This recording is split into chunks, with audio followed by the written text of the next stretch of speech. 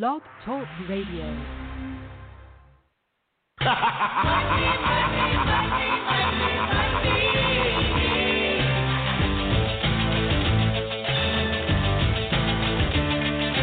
Everybody's got a price. Everybody's gonna pay.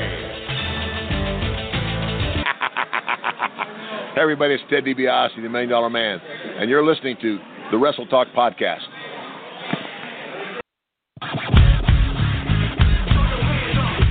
And I'm the Night Owl. You're tuned in to Wrestle Talk.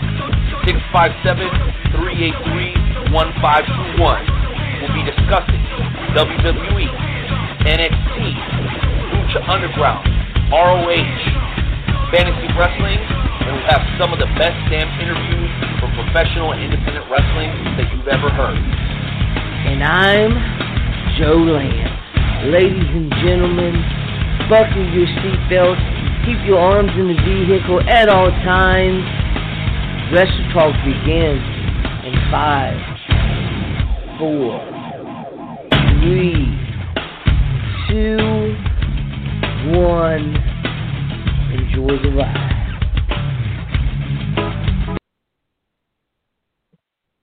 Welcome, ladies and gentlemen, to the Wrestle Talk Podcast.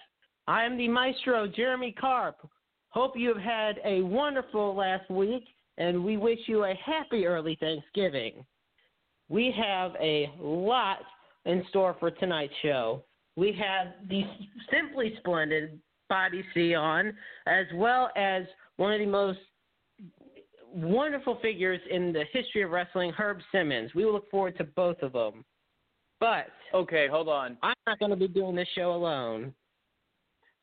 Oh, hold on. You have Herb Simmons coming on this show, and all you have to say is he's wonderful. Well, I was going to let you hype up half of it too, Drake. Oh, okay, fair enough. I'll let you keep going. I mean, I had the intro ready for you. I mean, do you want me to continue with the intro for you? It's your call. Yeah, might as well. Keep going. Okay, I'll do my best on this one. All right, ladies and gentlemen, he is the voice of Dynamo Pro Wrestling. He is the voice of Missouri Wrestling. Hell, in my opinion, he's the voice of Midwest Wrestling. It is my pleasure to introduce the co-host of the Wrestle Talk Podcast tonight with me. Back in it and better than ever, ladies and gentlemen, the one, the only, Drake Lee.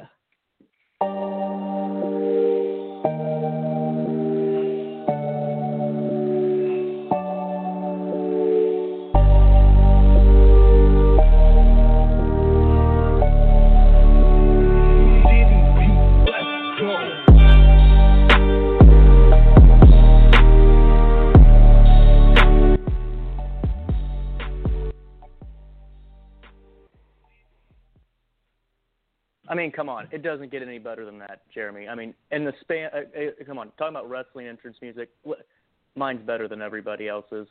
Fact? Second to none. Like, actually, technically first to none because you are at the top. I'm giving you that one. That's right. So, real quick, I am trying to figure out this Facebook Live and how we're going to do it tonight because, may or may not have had a little bit of a meltdown this week, fired a couple of people, but we're going to figure it out. We're going to hire new people, and we'll go from there, okay? So. All right. That's how we do it. The show always goes on. Well, that's right. But first of all, can we just acknowledge something real quick? 1, 2, 3 weeks in a row, Drake Lee has graced the presence of the Wrestle Talk family.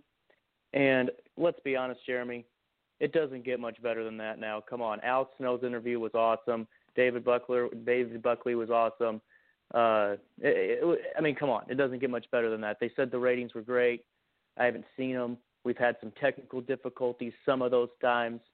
So, you never know. But for the most part, great stuff. In all honesty, I'm just amazed that we're still not interviewing Evan Ginsberg. I was just so enamored in that interview. I mean, wow. So, but once again, yeah, that was yet another wonderful interview that you, of course, were the lead of. 3 weeks in a row, man. That's some high-quality stuff right there. I know. It doesn't get much better. I mean, how grateful should the family be right now? I mean, I don't know if they just got to keep putting me on to, that way they can make sense of paying me so much. I don't know. I really don't. But it's just great. So let's get started. Jeremy, yeah. What are we going into first? Well, I think before we even begin, we had a lot to talk about tonight. So before we start that, though, I think we have to ask everybody to stand up, remove their caps. No. I know.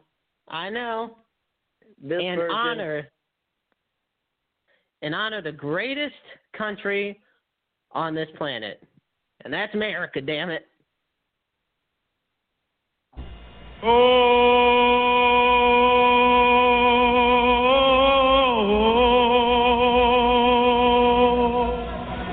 Oh, say, can you see?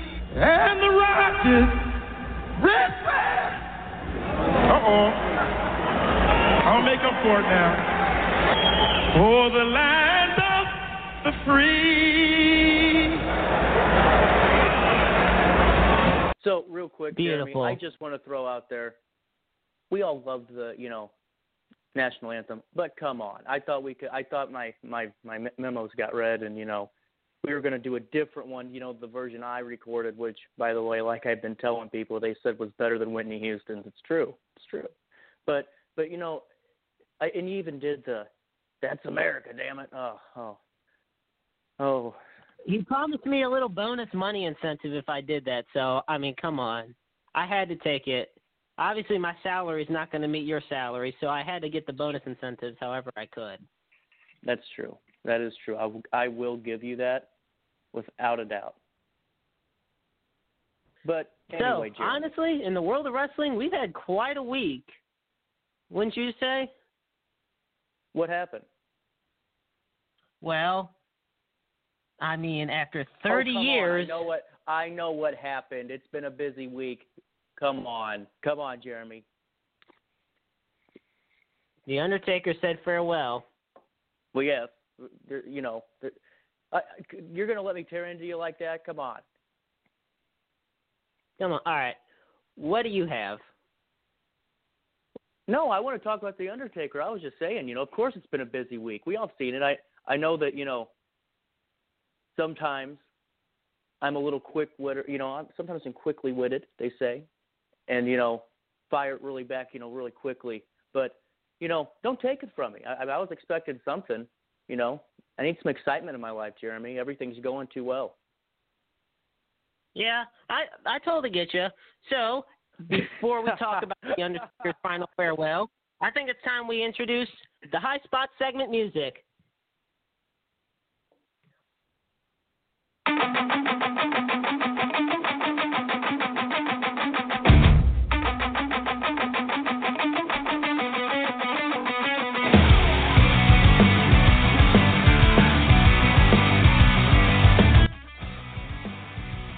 All right, folks, welcome to the High Spot segment here on the Wrestle Talk podcast. Now we are really cooking. So, as Drake and I were just talking about, on Sunday at WWE Survivor Series, not only did it mark the 30th anniversary of The Undertaker's debut, but it officially and unequivocally closed the chapter on one of the greatest careers in the history of our industry. Drake, what did you think of the final farewell? So, do you want me to make people angry now, or do you want to go first? I want you to start. I don't want you to get them angry now because maybe I'll be able to cool them off. I feel like you really are a good tone setter. I don't know how I'll be on this one because this one might be okay. Jeremy, let's talk about this. We're going to go into a new segment, brand new, just invented it, called Drake Lee's School of Business 101, okay? Not the wrestling business. We're talking actual business, okay? So corporate structure business. Yeah, money business. Know a little bit about that, right? So anyway, we have something where Undertaker's been there for 30 years, okay? 30 years. And the money that could have been there to build something and to actually get the reaction, because he didn't need to go out and have another match again, but to just get that, live reaction, because let's be honest, dude, the computer screens in front of everything just take away, and they blacked it out, and there was no fans, and I get it where some people are going, well, he's going into, out alone, and I get it. But at the end of the day, the money would have been, you see the sad faces, the people crying, and maybe potentially that's when you do, the pop-in from such and such to, send them off or to build to something else if you wanted to get one last one out of them, because I know people were talking about it. But, I mean, this one was just dull. And then I didn't understand, for the most part, why we had a group, all the guys out there, and then all of a sudden they're gone. Like what happened to them? You know what I'm saying? What happened to him, Jeremy? I'm asking it. I really don't know. It is. I don't even have an answer for that one. I mean, honestly, I agree with the stake of the Thunderdome thing, as they like to call it. I mean, obviously, this is something. It's 30 years. To wrestle for 30 years is just unbelievable in of itself. So I totally agree in the sense that when his career's, at least in the wrestling business case, maybe not the money business case, coming to a close, you have a bunch of computer screens saying goodbye. Well, I should say the computer screens in Savio Vega, but that's beside the point. And it's like, I feel like, and it's unfortunate that, the pandemic has prevented live fans from being there to truly give him the send-off that he does deserve. I mean, talk about a guy who's been loyal to one company for so long, and to see him just have to be all around those computer screens as his final farewell.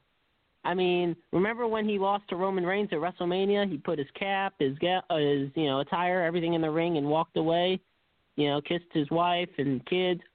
That right there would have been the perfect final farewell. But instead, nope, we're just going to have it in front of a bunch of digital screens and, kind of fill it in to close the show. I mean, I don't know. Yeah. So, I mean, real quick, just to, I get where he's at, though, with the Roman thing, because that was something, and he shouldn't have really been in there. He's addressed that. But it's, who am I to say, first of all? Who are we all to say? But let's be honest, though. I mean, the Paul Bearer thing was great. I feel like they could have done that with a live crowd, too. It doesn't seem like that would be too hard of a thing to do. Yeah, it was great. But so you have something you could have made a really big deal, and my thinking is we got a vaccine coming out. Things potentially could look better next year. We don't know where they're going to be at next year, but we don't know. We could be back to having some type of capacity, and maybe not at WrestleMania, but maybe a SummerSlam or something like that. So you build something towards that and have that be the last farewell, because doesn't mean he goes out and have a match. You just make it bigger than what it was, because that was just like, I don't know if you were like this, but I'm going, okay, Bray hasn't been on this pay-per-view. Where is he at? He's coming. Or this isn't it, because it just didn't seem like that. But real quick, Vince saying WWF, did the Panda people sue him yet? I heard they are filing the paperwork as we are doing the show, believe it or not. No kidding. Don't you put one over on me. I'm believing you. I would. Okay. Would you even be surprised, though? I mean, come on. Well, hold on. No. So you can't do that. Were you lying is my question. Speculating. You were speculating. See, Jeremy, come on now. Sticking up for my Wrestle Talk people here. They don't want you to speculate. They want the real stuff. All right, here's the real stuff. Here's the real stuff. The Panda people were probably pissed off, but after they reached another settlement a few years ago, I don't think they're going to do anything about it. Fair. That's my honest opinion on it. That's my honest belief. I honestly can see them being, because I mean, they had to have been pissed off for all these lawsuits to happen the first 2 times, so who's to say they aren't this time around? That said, I highly doubt there's going to be any type of legal action because it's really not worth the time. I just know wrestling Twitter went all ballistic over hearing Vince actually say WWF. Which I so that really means cool like 5 people. I'm really under the impression that wrestling Twitter is just 5 people with 100,000 different accounts. Yeah, they probably are. I mean, Probably. And the bandwagon is getting sick of them hopping on and off so many times. Yeah, I don't know, but let's move on. Okay, so we kind of both agree on Taker, so that's kind of nice. We're starting off on the right foot. You haven't angered me yet. That's good. So, did you see? Right? Did you see the Broken Skull session, part 2, the one more round? I have not quite yet. Tell me a little bit more about that. What? Come on. I have not gotten to it yet, What? Drake. Come on. Okay, Jeremy. Let's have Drake save you again. Okay. Oh, so Jesus. Here we go. this was it really was good. So it was Steve Austin, Undertaker. Really, I think this one he got to open up a little bit more. I don't know if he became more comfortable with doing it. They broke down a lot of really cool things. So when I was watching it, to hear him talk about his first match and where it was at, being in Illinois, and just to hear like ins and outs of things like that, how he was with BSK and just some of the different stories and the road stories. I don't want to spoil it for anyone because it really is. It's something that it's one of those things like we always talk about. They do such a good job with documentaries and any type of non-relatable wrestling content. I mean, I guess you can call this relatable, but non-wrestling content they do so well. And it's just I don't know. Let me throw a jab out there because I'm being too nice to them. I mean, it's almost like if they could do that with their actual, Raw and SmackDown, we'd be going somewhere, right? Oh, absolutely. Right. So, Jeremy, you have some homework. I'm on it. I wrote it down already. I know what to watch. Like tonight. I'll be checking. I think you owe it to the Wrestle Talk. You owe it to Wrestle Talk family. I mean, look at this. To where you will check. I'm just saying. People, they say I'm just an asshole. They say I'm just terrible names. They say such mean things about me. But who's the one that's always prepared, no matter what, and just knows so much? I mean, I know you keep saying we all keep hearing Robert say, and Night Owl and Nightmare both. They always say, well, Jeremy knows so much. He's just an encyclopedia. Well, he's not really prepared today. Didn't talk. I'm a little upset. I think I'm going to have to talk to Renee. Yes, because if anybody will agree with you on anything, it's the Night Owl. He will totally agree with you on anything. Okay. Fair enough. If that's the way you want to go with this. But, move on to your high spot. I'm excited. I'm curious. Okay. So this one I want to see if you heard about. There has been – okay. This one's going to be an easy question. Easy peasy for you, Drake. All right. You remember the ECW arena? Yes, and I know exactly what you're talking about. Perfect. So, for those that don't, there has been a GoFundMe that has been started to save the ECW arena, which is now known as the 2300 Arena out in Philadelphia. It's also been known as Viking Hall at Homburg Arena. Anyway, unfortunately, because of the pandemic, and, this is something that affects everybody everywhere, the venue can only run at 25% capacity. They were originally just going to ask for $100,000, but they've reduced the GoFundMe to $75,000. And almost $10,000 has been raised so far through donations. And we'll be sure to share with you all the GoFundMe to where you can help donate if you wish. But it's quite sad it's come to this point because I feel like this is almost kind of the theme for ECW because they were always the little underdog that was always entertaining, pushed the limits, broke so many rules, and yet when it came to finances, they just always struggled. I mean, and as the years went on, it became public knowledge that Vince McMahon had a financial interest and agreement with Paul Heyman and ECW, when they had the cross-promotional battles going on. So now we get to this point in time where the historic arena that housed so many hundreds of ECW shows from the 9 years it was in existence is now, it's not destituted. I mean, it's still frequently used, but just the problem of it is financially it's struggling to survive. And I've been out to Philadelphia and I've seen the ECW arena, and it's so historic just to be in its presence. You think of all the wrestling history that's happened there. You think of all the little concerts, the Hardcore Hall of Fame ceremonies. So much history is there. And it's in Philadelphia lore, let alone wrestling lore. So honestly, if you can donate, that's great. I just hope that this isn't the last we see of the 2300 or the last we see of the ECW arena, if you will. What was your question?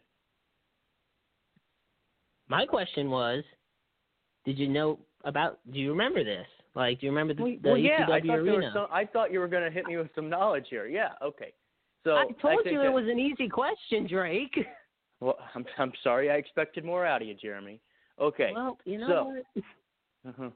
Anyway, so I think here's best case scenario. Okay. We have a GoFundMe started. Let's hope. Okay. Let's hope enough money's raised. And if it's not, even better case scenario for me, it goes under, I buy it, and it's mine. Oh, boy. Right? Well, right now, Drake, it is at $6,604. I thought you said 10,000. I said it was close to 10,000.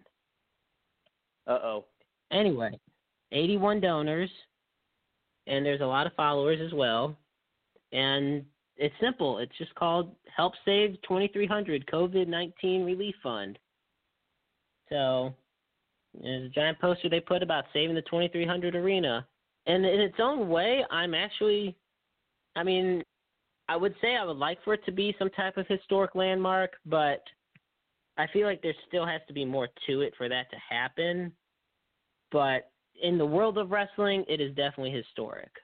Kind of like the Chase Park Plaza is for us in St. Louis. Yeah, I could definitely see that.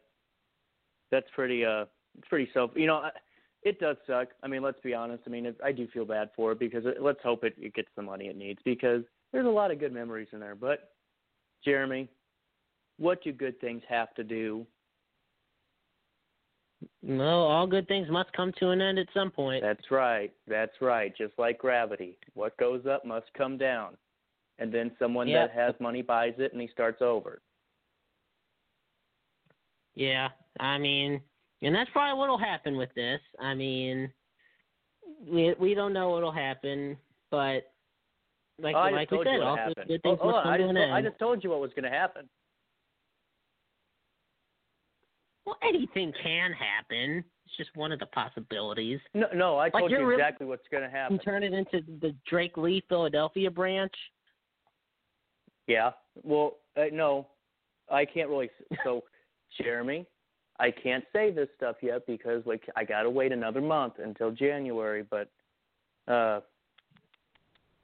I will, at one point in time, be expanding a company, and yes, it could definitely very well be something relatable to what I'm doing. So it might be a good idea. I don't know. I think it might be better just to tear the damn thing down and rebuild because it costs a lot less. Sometimes that's actually, a lot of times actually, that's how it is. You know, some things are just so broken down, and you just got, like you said, you just got to tear it down, start all over. You know, repair costs are not cheap, you know. No, they and really think are about not. this.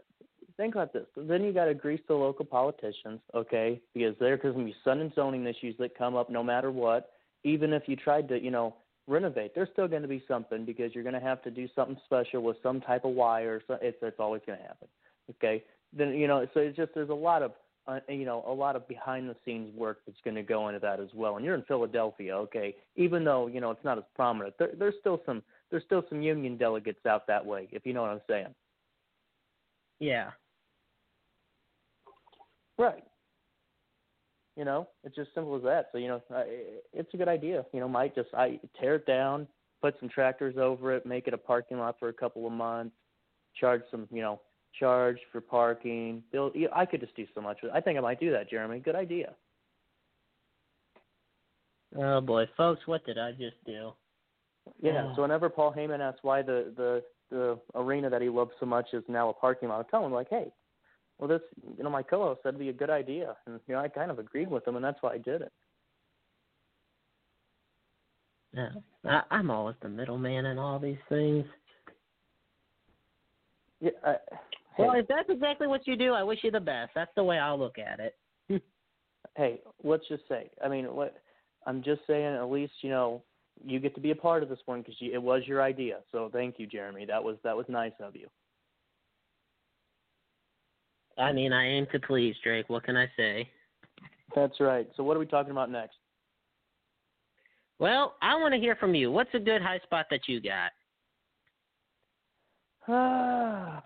Let's see.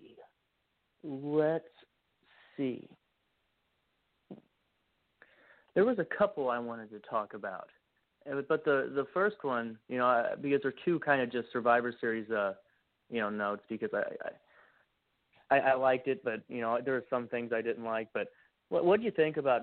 So you watched Survivor Series? At least tell me that, right?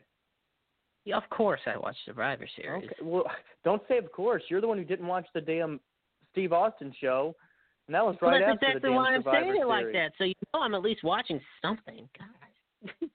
I'm just saying, okay? So, Asuka and Sasha Banks tore the damn house down. Where do they go with it from here? Ooh. I don't know. I mean, this is how I look at it. That was next to the New Day versus the Street Profits. That was the match of the night, in my opinion. I thought it far exceeded any expectations, even though we all knew going in it was still going to be a great match. I don't know if there's still going to be cross-branding feuding between Asuka and Sasha Banks. Because, I don't know, it's quite tricky to think about it, because right now I feel like the SmackDown Women's Division needs a big boost, and Asuka has plenty of competition for her Women's Championship on Raw. So from here, I don't know if the two are going to face off against each other again anytime soon. What I do know is when they do face off, they put on one hell of a match. Yeah, I guess. You know, I was expecting. You know, I'm just saying. I thought. You know, you were going to hit me with some WrestleMania predictions. I thought you were that. You know, you were that on it, because hell, you're an encyclopedia, like I said. So, but you're right. I mean, it was a damn good one. So was the Street Profits. But here's something I want to talk about too, Jeremy, because this is one that we all can agree on, like pretty much every way. What'd you think of? Before I even talk about what I thought about it, what'd you think of the championship match with Reigns and McIntyre? You know what? I'm glad they had it to where Reigns won, especially the way he did, because like I said, for some reason I feel like Vince McMahon has it out for SmackDown. They got clean swept in the 5-on-5 men's. They lost in the women's 5-on-5 elimination match. So here comes, you know, the main event as far as matches go, because obviously the show closer was The Undertaker. But you have Reigns against McIntyre, Universal Champion, WWE Champion, facing off. And I feel that this truly solidifies Roman Reigns' standing as I hate to say it like this, but the big dog, if you will. I mean, even though he won the way heels do. You know, referees knocked down. You did not just hit me with that. I did. Did you just freaking hit me with a big dog? I told you I hated to say it, but it had to be said. Why'd you freaking say it? I think you need to apologize to this fan base. Oh my God. Okay, keep going. I'm sorry for interrupting. It's okay. I forgive you. Now then, I also loved how the finish went. I believe it needed to finish the way it did. A clean pinfall on Drew McIntyre would not have been the ideal finish for a champion on Raw who's booked to be so strong. I felt it had to have dirty tactics involved and to actually have Reigns essentially choke him out, in the guillotine. So they might have another confrontation down the road, whether it be at a WrestleMania in the future, whether it be at the Royal Rumble. We could see Reigns and McIntyre face off yet again, because these are two of the top guys in WWE, more so than just because they hold the two biggest titles in the company, but because they are two of the most heavily invested in stars even before. So quite frankly, I thought that was an outstanding match as well. Survivor Series as a whole was really good, top to bottom. Like I said, though, I feel like Vince has it out for SmackDown for some reason because they just don't seem to win these elimination matches. Yeah, I think Vince is pissed at Fox. I think that's what it was. Stick it to him good, right? Yeah, pretty much. I don't know. Just throwing out speculation here, Jeremy. Don't crucify me for that one.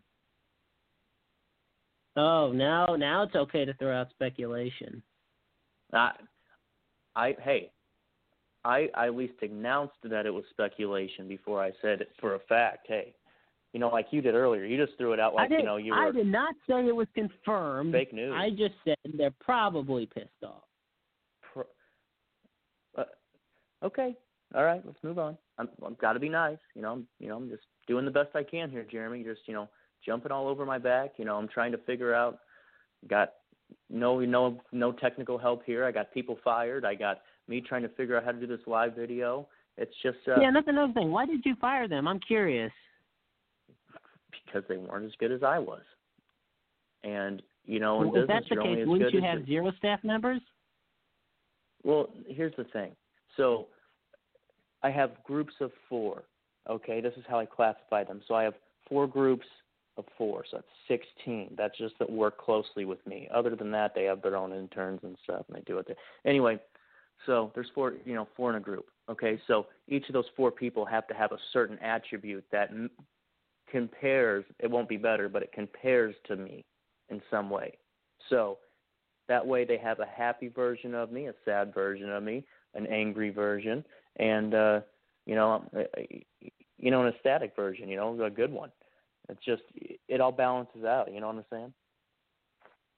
Yeah, I do know what you're saying. So now it makes perfect sense, because when you told me at the beginning of the show that you had fired all these guys, I'm like, well, wait.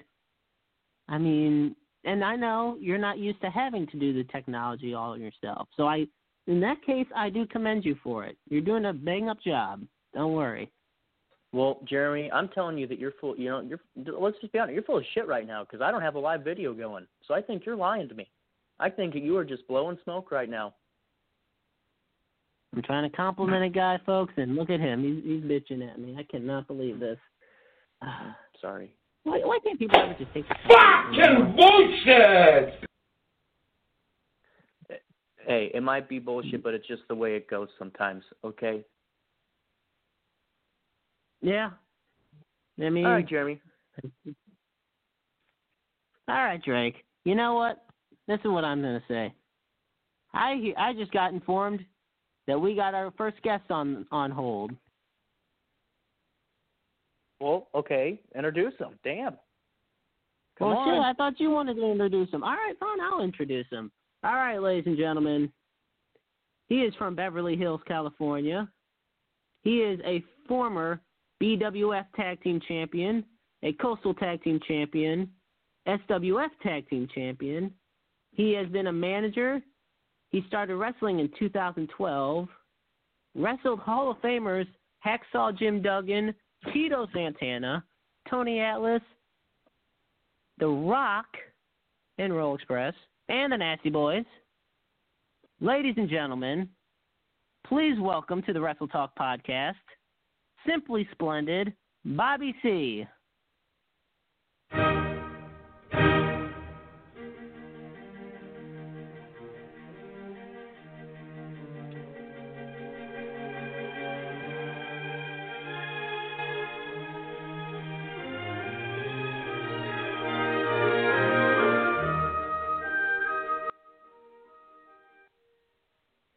Bobby C, how you doing, buddy? Pleasure.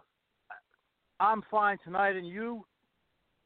I'm doing great. Thank you, buddy. Thank you so much for being on the show. It's your pleasure. That's right. Yeah, it it damn is. sure is your It pleasure, really is. Jeremy. Well, it's your pleasure now, what would too, you like Drake. to ask me? Well, All here, right. can I start off real quick, Jeremy, before we Yes, get going? please. Okay. Sir, it is my pleasure to be interviewing somebody who has the same type of attitude as me. It's just so great to be on par with maybe not on par with you on your scale, but on my scale, we're pretty much, neck and neck. Anyway, I do something called Drake's Top 5. And what we do is we pick 5 things that I feel are certain topics in the top 5 of them. But I think that I held off because there's no better way to do this than with doing my top 5s with you today about why we bring so much more to the show than anyone else. Sounds good to me. Shoot. All right. Number 1, we are both gorgeous. I mean, you are just a gorgeous-looking man. Of course I am gorgeous. Of course I am. I have the best hair in the business. I have the best wrestling gear in the business.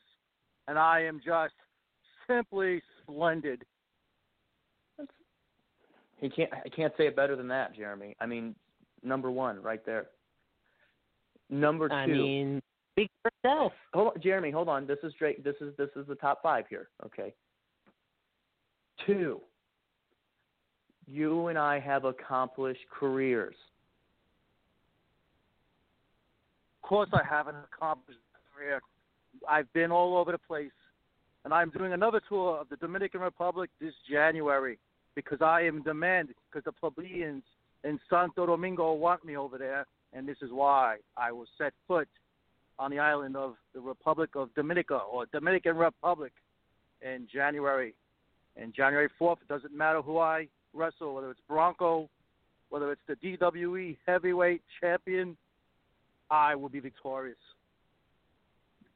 Yeah, and you know what? You can call the Dominican whatever you want to call it, because it should be its pleasure that you're even mentioning the country's name, right? I mean, let's be honest here. Listen, I'll tell you something. Just for the fact I am gracing that island, they should feel like $1 million. They should feel blessed, because anywhere I walk, the Simply Splendid one just leaves a mark. That's right. As does Team Splendid, all the entourage of Team Splendid. You're absolutely right. You're absolutely right. But let's move on, because we still got a couple of another great reasons about why we bring so much to the show, and why the Wrestle Talk family should be sending in money to both you and myself for being here. here. That's right. That's Please, right. Proceed. Ready? Women they all want us. I mean, we are what we call thoroughbreds of lust. I'll even grace you with that nickname if you would be so humble to accept it for maybe this remaining interview segment, because, I mean, we really are. I mean, whenever somebody sees us, beautiful is kind of the same thing, but it's not with this, because we're anomalies. We're anomalies. People are enamored by us, so they are drawn to our perfection. I mean, am I wrong? You are totally correct. And it's about time I get to speak someone that has some sort of class, unlike the other jabronis that are with you. Thank you. See, that's why I wanted to start off, because I know that Jeremy was probably going to, they say they're nice. okay, they do this to me all the time. They go, oh no, we're all part of this team, and all of a sudden I'm the one that gets hung out to dry all the time. So I wouldn't let that happen to you. I promise. So Jeremy, I totally agree. Jeremy, what are we on here for? Are you ready for the last one? Yeah, this is the fourth one.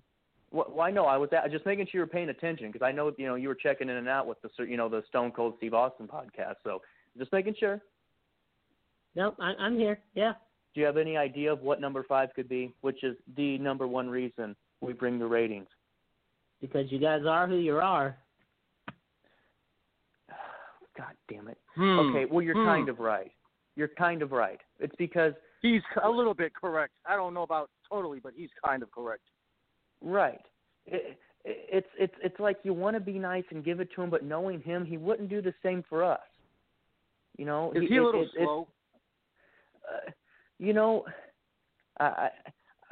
I think he sometimes he tries to let us make our own mistakes. So that's why I don't know. I've never met Jeremy. We talk on the phone. I live in a undermine mansion. you. That's right. And I'm getting damn tired of it too, to be quite honest with you. But number 5. So Jeremy, you're wrong. Okay, you're right. We have a proven track record. But you know what that encompasses? What? Brilliant minds and thinking. That's the real reason people come to this show, and they're bringing so much ratings. I mean, it's going to blow through the roof. Facebook won't know what hit them whenever we put up the video, and it's big. Okay, so everything that, sir, you do is, you're right. It's simply splendid, and what I do is just perfection too. So whenever you have two great minds together, you create something even better than a show. You create a movement. It takes brilliance to come up with Team Splendid and people that I handpicked to be part of my team. It just takes brilliance. Unlike most of these plebeians out here, most of these plebeians are not brilliant. You have to be born brilliant. You and I, it seems, are born just simply brilliant. Right, and people get mad because you and I are the ones on the hill, and look at them all down there, and they're fighting for scraps, and they aren't intelligent. But you and I, that's what we bring. So Jeremy, before you start attacking him, could you please just let us know how great that top 5 was? It was simply splendid. Okay, we've got to give him a little bit of credit, even though I would not like to give him any credit. But we'll give him for credit for at least attempting to be correct. Yeah, I think that's fair. So Jeremy, please, with your question, sir. All right. So, to kick us off, I have to ask you, you have wrestled Hall of Famers such as Hacksaw Jim Duggan, Tito Santana, and Tony Atlas. Which one of these legends in your entire Splendid career did you have, or I guess I should say, have they had the honor of facing most? All of them. Doesn't matter, and I've wrestled even more legends. I've been in a ring with New Jack. I've been in the ring with the late Balls Mahoney. Anybody that steps in the ring with me is just truly blessed, because when Bobby C comes into town, I guarantee you one thing. You are seeing something that is not seen anymore. Come and watch. Come and see how my entourage and how we are put together and the things that we do. And you will be simply surprised at how much you will adore us. Because we are to be adored. Not admonished, but adored. And don't you forget it. That's right. And you know what, Jeremy, just to add on to this real quick, you don't even need to go watch, because see, there's so much stuff about Simply Splendid Bobby C out here that it's just there's too much. You don't even have to leave your house. He's world. This man is world recognized. You should treat this with the utmost sincerity and respect, sir. Absolutely. Wouldn't have it any other way. Just trying to referee this. Hey, I greatly appreciate it, Drake. Thank you. So, I also have to ask you, you started, before you were a wrestler, you actually started as a manager, but you weren't Simply Splendid then. Did. You were the Precious One. Yes. I managed from the World Wrestling Council, the precious one Gilbert, who's the top man from the island of Puerto Rico. He is full of class, and he's one of the best and still one of the best wrestlers that ever laced up a pair of boots. Look him up. I'll be sure to. I mean, you have the Dominican, Puerto Rico, Been to a lot of places in this world. All over the country we've been. And I have upcoming places like Tennessee coming up in the next couple of weeks. Team Splendid will be in Massachusetts for New Age Wrestling on September 12th. We are wrestling for the tag team titles of New Age Wrestling. Me and Sir Fabulous, Chris Michaels, together, my partner, will be up in Springfield, Massachusetts, September 12th for New Age Wrestling. And we will take the belts. I promise you that on December 12th. I look forward to it. Now, I want to ask you about Team Splendid. Speaking of them, tell us how you met the fabulous, Sir Fabulous, Chris Michaels. How did I met? We just met at a show, and we automatically hit it off. We have the same things in common. So I approached him. I said, how would you like to be a part of Team Splendid? And he said, sure. And since then, we've been traveling together everywhere. Sometimes I wrestle as a singles also. Sometimes Billy has. I was injured last year, and Billy did quite well as a singles. And when Billy's not around, Sir Fabulous, we wrestle all over. I wrestle a single as well as a tag team. But Team Splendid has already picked up other members. We have our chauffeur. We have a maid. We're going to have girls, pretty ladies, walk us to the ring at every single show now. A chauffeur and a maid. Just like the great late Playboy Buddy Rose used to do. It's wonderful. Drake, honestly, I'm not going to lie. You guys really do have a lot in common. I'm telling you, the man of that magnitude, you got to. I mean, I feel like you're just kind of in awe right now. I mean, you're quite amazing me. Are you sure you only could have 5 things in common? I think we could have done a top 10 out of this, Drake. We could have had a whole documentary on why we're so great. I mean, we could have. But, it is what it is. Some people have it. Some people were born with it. Some people weren't. I simply Splendid Bobby. You can agree to that, can't you, sir? Of course I can. You have to be brilliant. You have to come up with new things. You have to be eye-catching, not the same old stuff you see. And when you're eye-catching, it takes you different places, and you get to wrestle the best. That's how you do it. Absolutely. And Jeremy, I'm going to interject real quick because I have a quick question. I'm looking through some of these names that that, like we've already talked about, you have the pleasure of working with. But real quick, just to kind of get some more in-depth analysis on this, if you will, did you take away anything? Because I know a man of your magnitude, you know a lot of things, but wrestling someone like the Rock and Roll Express or the Nasty Boys, or did wrestling one of them, or did talking to someone later on after that match down the road and just catching up on a few words, and did you learn something new? Or did you take away something that kind of changed the way that you projected yourself, and you changed your entourage?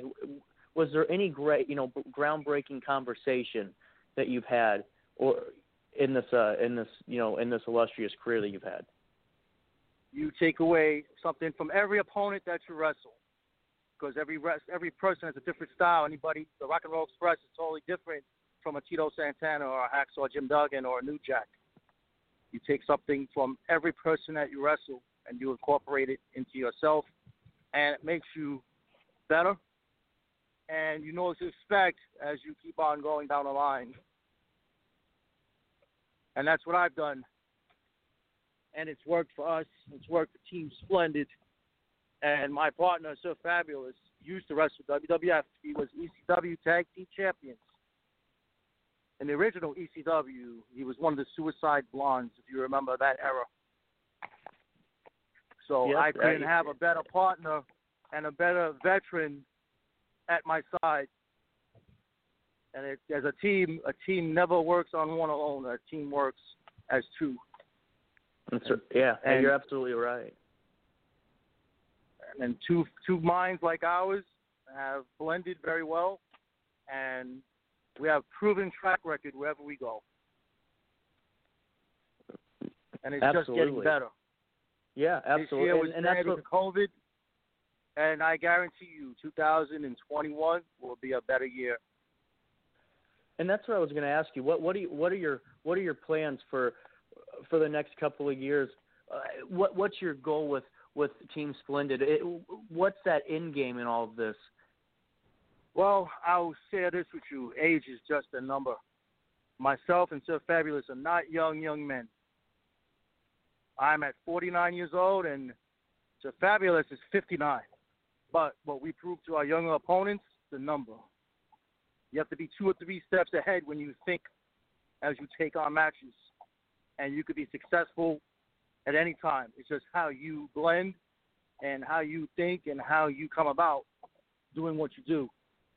Remember, the age is a number. We are older cats, but you know what? We still got it, and the fire isn't out yet. There ain't a doubt about that. It's just starting to begin again, and whoever doubts us will find out. There ain't a doubt about that. Jermey, what else do you got to say? Because I know that you're still in awe about just how great of a conversation this has been. I mean, 2 brilliant minds on the Wrestle Talk podcast, and you're knowledgeable there with us, and it's just, you got to be loving this. I am loving every second of it. Yeah, I'm still pretty much in awe about. Honestly, are you sure you guys aren't even related, or is it just 2 brilliant minds in one podcast?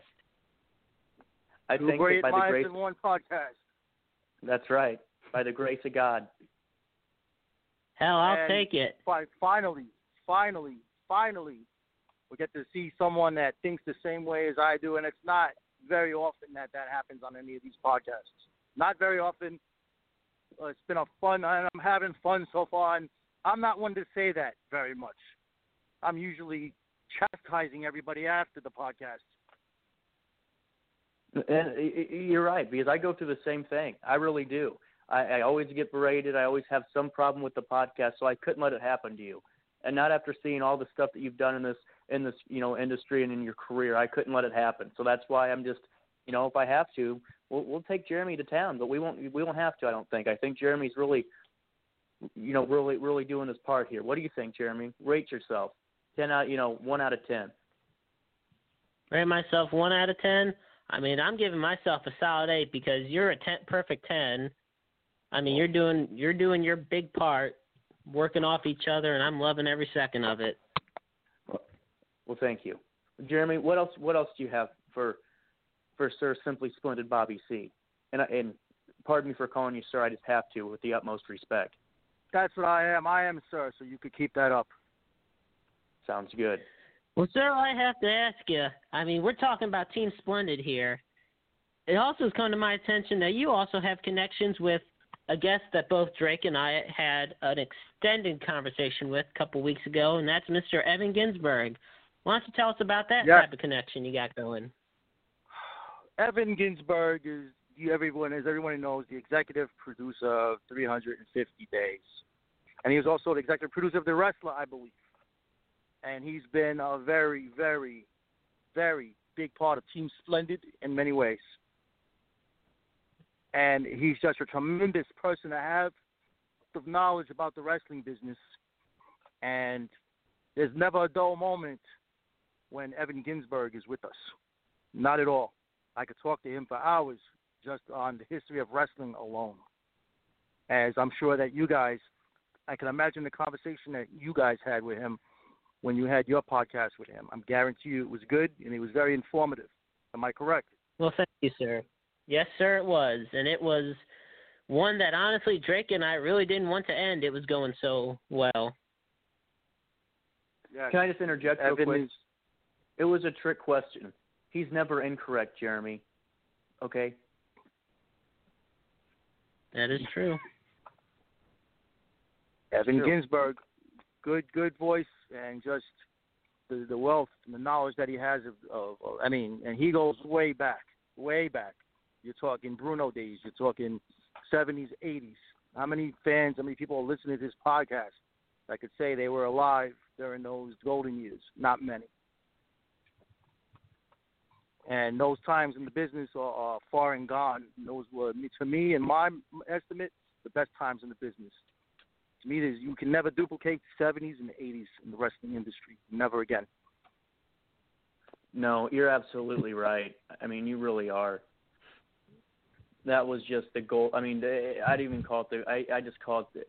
It's, to me, I hate the word golden age because it makes it feel old. I mean, that is just that's the period for me. I mean, that's when the business couldn't have been hotter.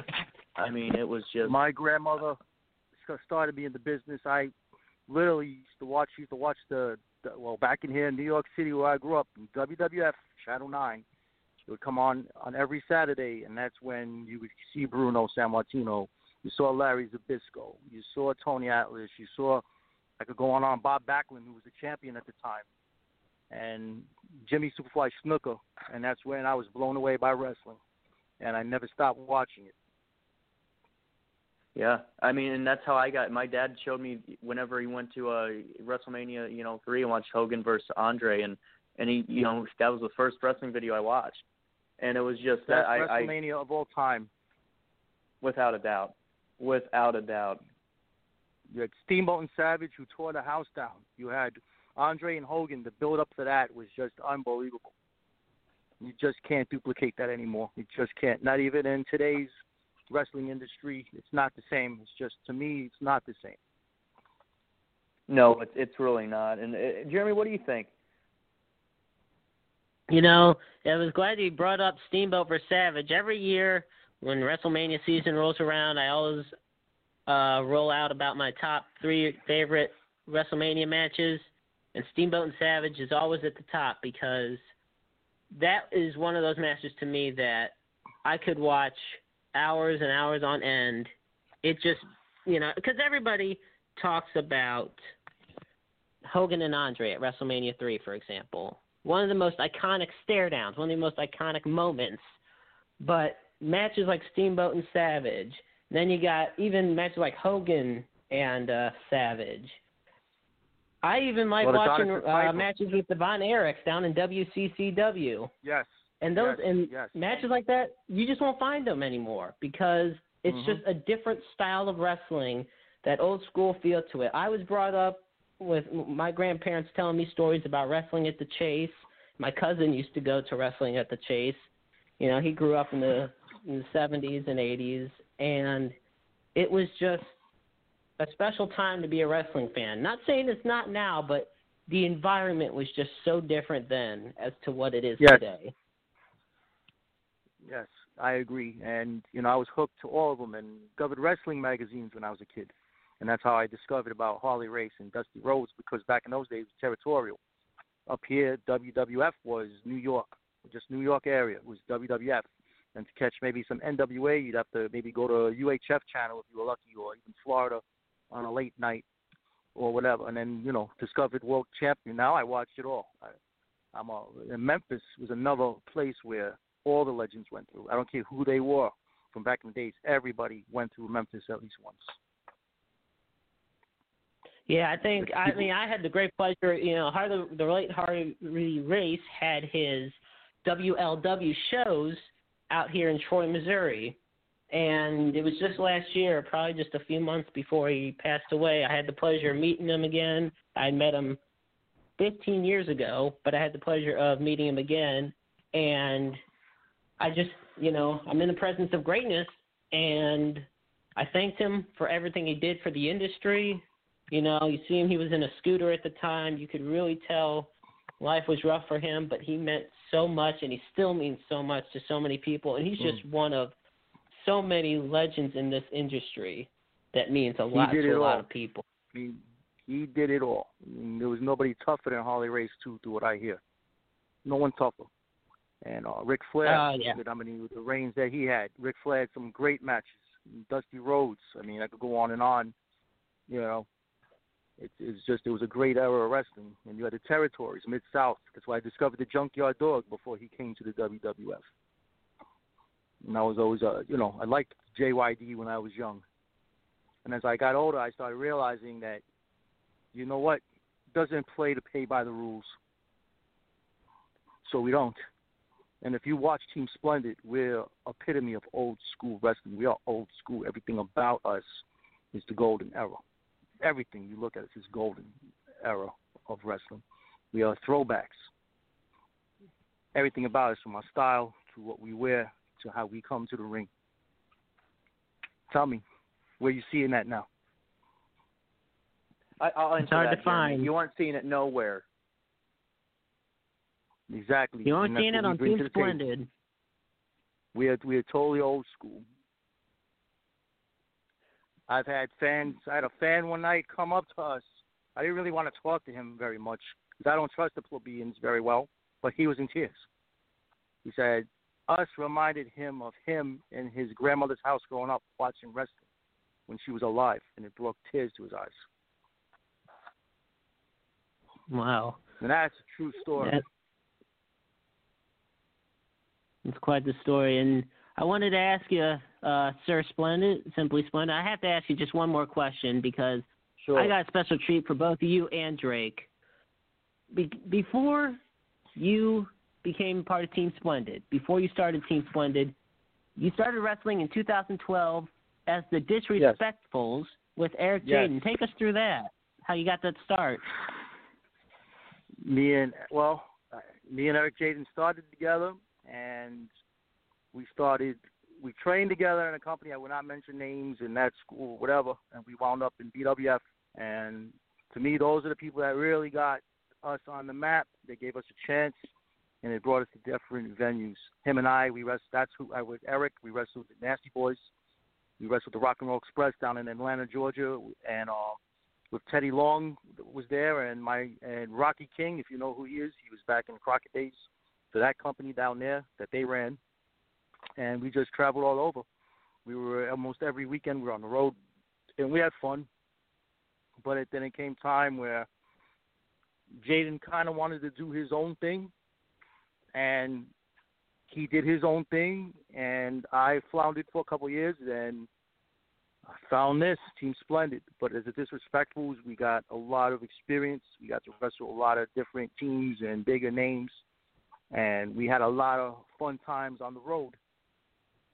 And just to let everyone know, just keep Eric, and keep Jaden in your prayers because he is going through a stage of cancer right now, and he needs all the prayers that we could get, and that's what he needs right now. So, and we still keep in touch. We still talk, and he's a brother for life, but he's going through a tremendous battle with cancer, so we got to keep him in prayers. We will, absolutely. Well, Bobby C., Sir Simply Splendid, and Drake, this is for both of you.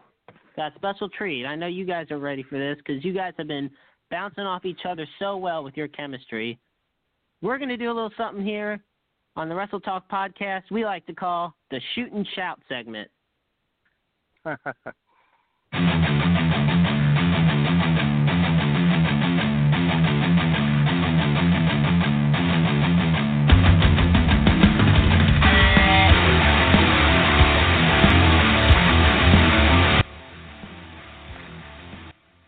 Okay, so, Drake, why don't you explain to our Simply Splendid guest what the Shoot and Shout segment is all about?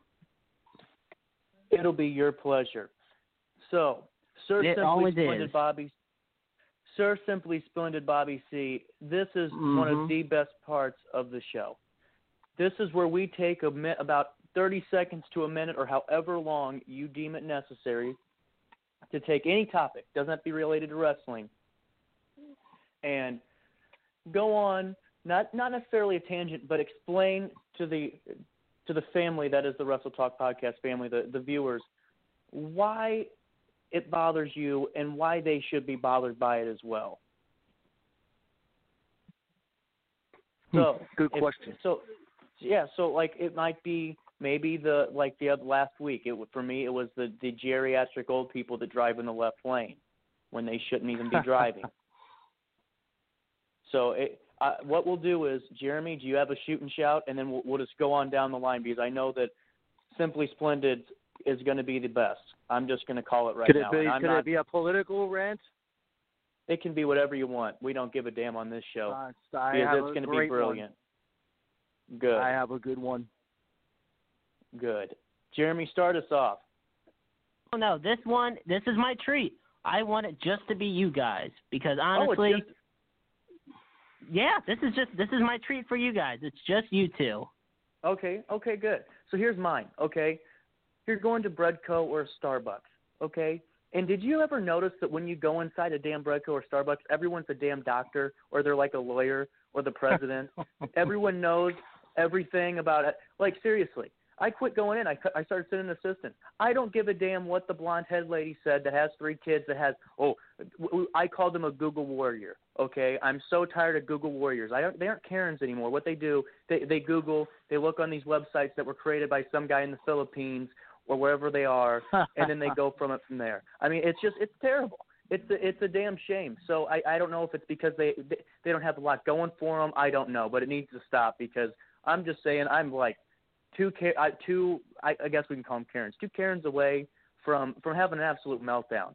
And it might not be pretty. I'm just tired of it. I'm tired of it. You aren't a doctor. You're a soccer mom. Shut the hell up. Right? I mean, what do you think, Jeremy? Pretty good stuff. I mean, top notch. Yet again, I agree. On the shooting shot from you, Drake. Simply Splendid, what did you think of that one, sir?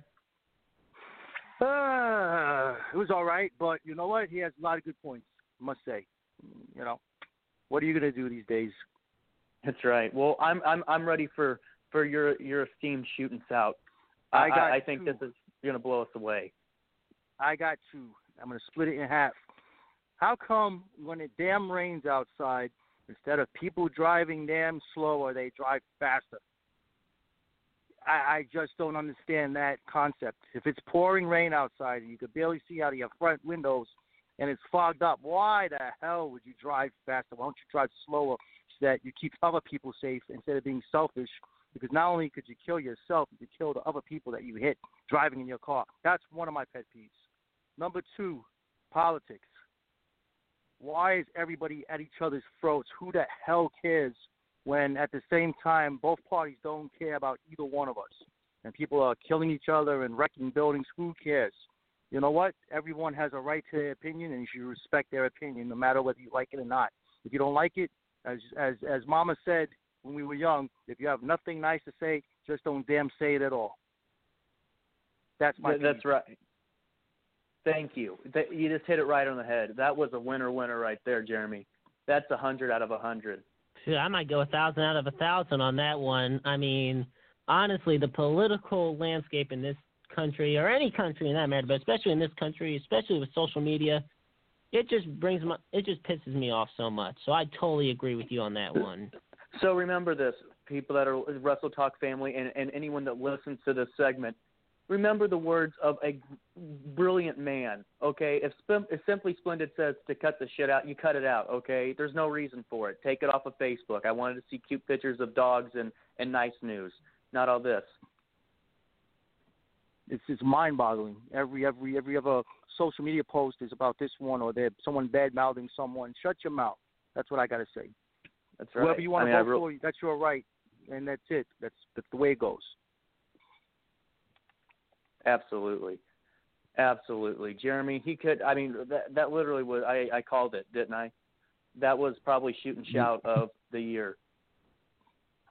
I told you this was going to be a perfect treat. Let you guys shoot and shout like nobody else would know how.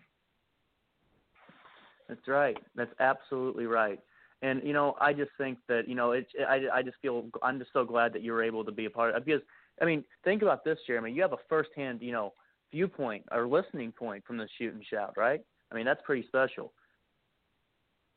Yeah, that's why that's another reason I wanted you guys to do it, just so I could let you guys do your thing, and I could see if any of your pet peeves and pissed off moments are relatable. And believe me, that political one is right at the top of the list for me.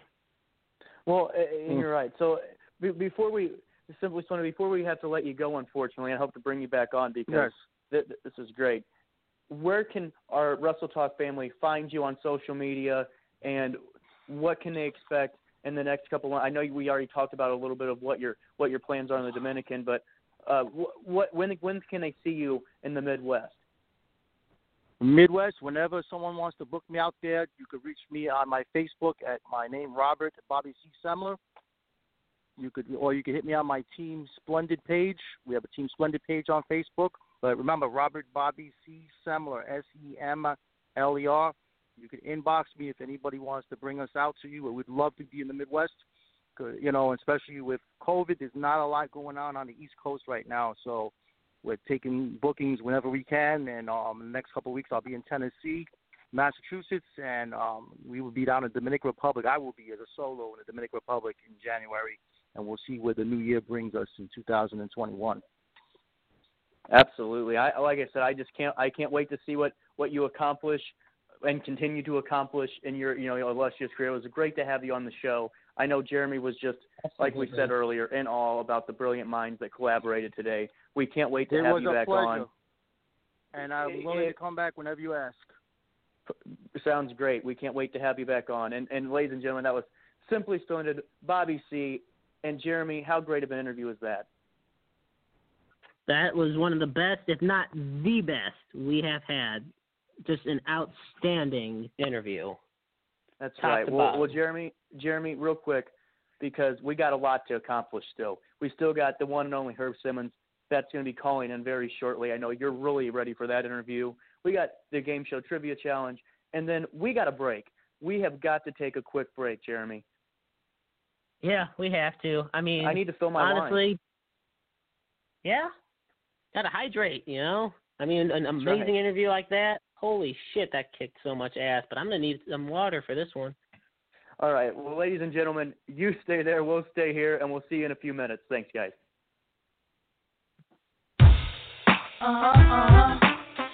Yeah, man. Here we go. It's kind of hard for me just to get up out of bed. I can sleep in all day long. Doesn't matter how many alarms I set. I'll press the motherfucking snooze button. What do you know? It's already 10 a.m. I haven't even started putting on my makeup yet. I guess I'll just go natural, no wing liner.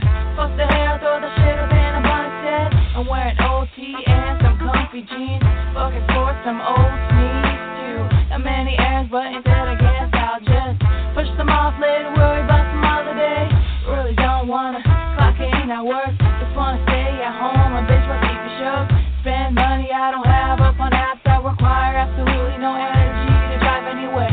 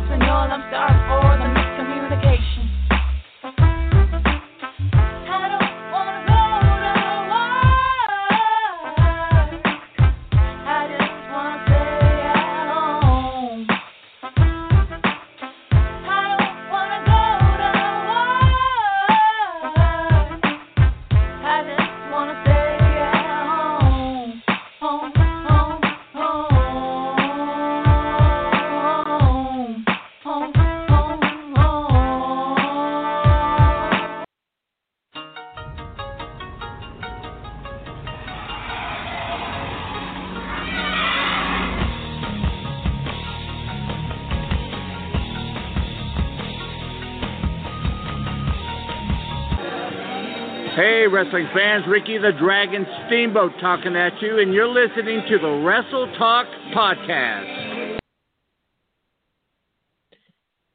And we are back, ladies and gentlemen, to the Wrestle Talk Podcast. I'm the maestro, Jermey Karp, and we got the one and only Drake Lee. Drake, I'm still trying to recover from that amazing interview, mainly because just how well you and Sir Simply Splendid Bobby C bounced off each other. I mean, you can't have brilliance like that. I mean, that's hard to come across in any type of entertainment platform. When you have two brilliant minds like that, I mean, you can't get any better, right? I mean, it's brilliant. I mean, I know that you were appreciative of it. The Wrestle Talk family was appreciative of it. And, I mean, I just thought it was, it was great that, like I said, two guys with similar attitudes on life, looks, everything, got to talk, and it was just great. So I think we can summarize that as an A+. Yeah, that was definitely an A+ interview, and you know what? I'm almost 100%, no, I am 100% confident that this one will be too, because, ladies and gentlemen, it is a big honor for me to have this next guest on the Wrestle Talk Podcast. And, Drake, I'm not one to speak for you, but I'd like to think you feel the same way as I do about our next guest, Herb Simmons. Oh, absolutely. He is a legend. I mean, legend, folks. I can't wait to have him on. It's going to be great. I mean, ladies and gentlemen, he is the promoter of Southern Illinois Championship Wrestling. He's been promoting professional wrestling since the late 1970s. He has worked with some of the most well-known professional wrestlers in this industry, from Stan Hansen to Terry Funk to Bob Orton to Gerald Briscoe, Jim Cornette, and the late Bruiser Brody. And he has been presented the Legends of St. Louis Wrestling event in Alton, Illinois. And in 2015, he began holding a yearly battle royal in memory of the late Bruiser Brody. Ladies and gentlemen, it is my esteemed honor and pleasure to welcome to the Wrestle Talk Podcast, Herb Simmons. Herb, how are you this evening?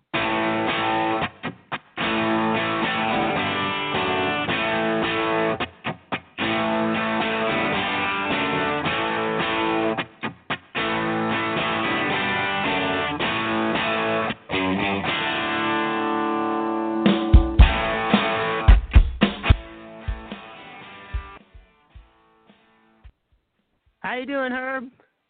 Fine. Thank you for that great introduction, helping old man feel young for a while. Oh, it's my pleasure. Thank you for everything you have been a part of and done for the wrestling industry. I mean, it is Drake and I, like I said, I hate speaking for him, but this is twice in a row, so hopefully he doesn't get too mad. I'm just so glad to have you on this evening.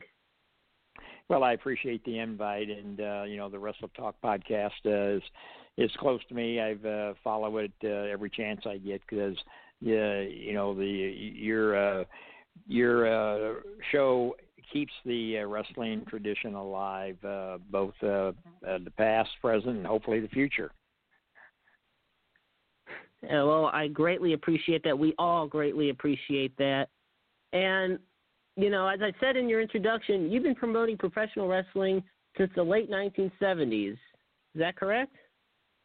Yeah, and this coming February will be my 48th year, and it's been a great time. And some of those names you mentioned are dear close friends that are still with us, except for the late great Bruiser Brody.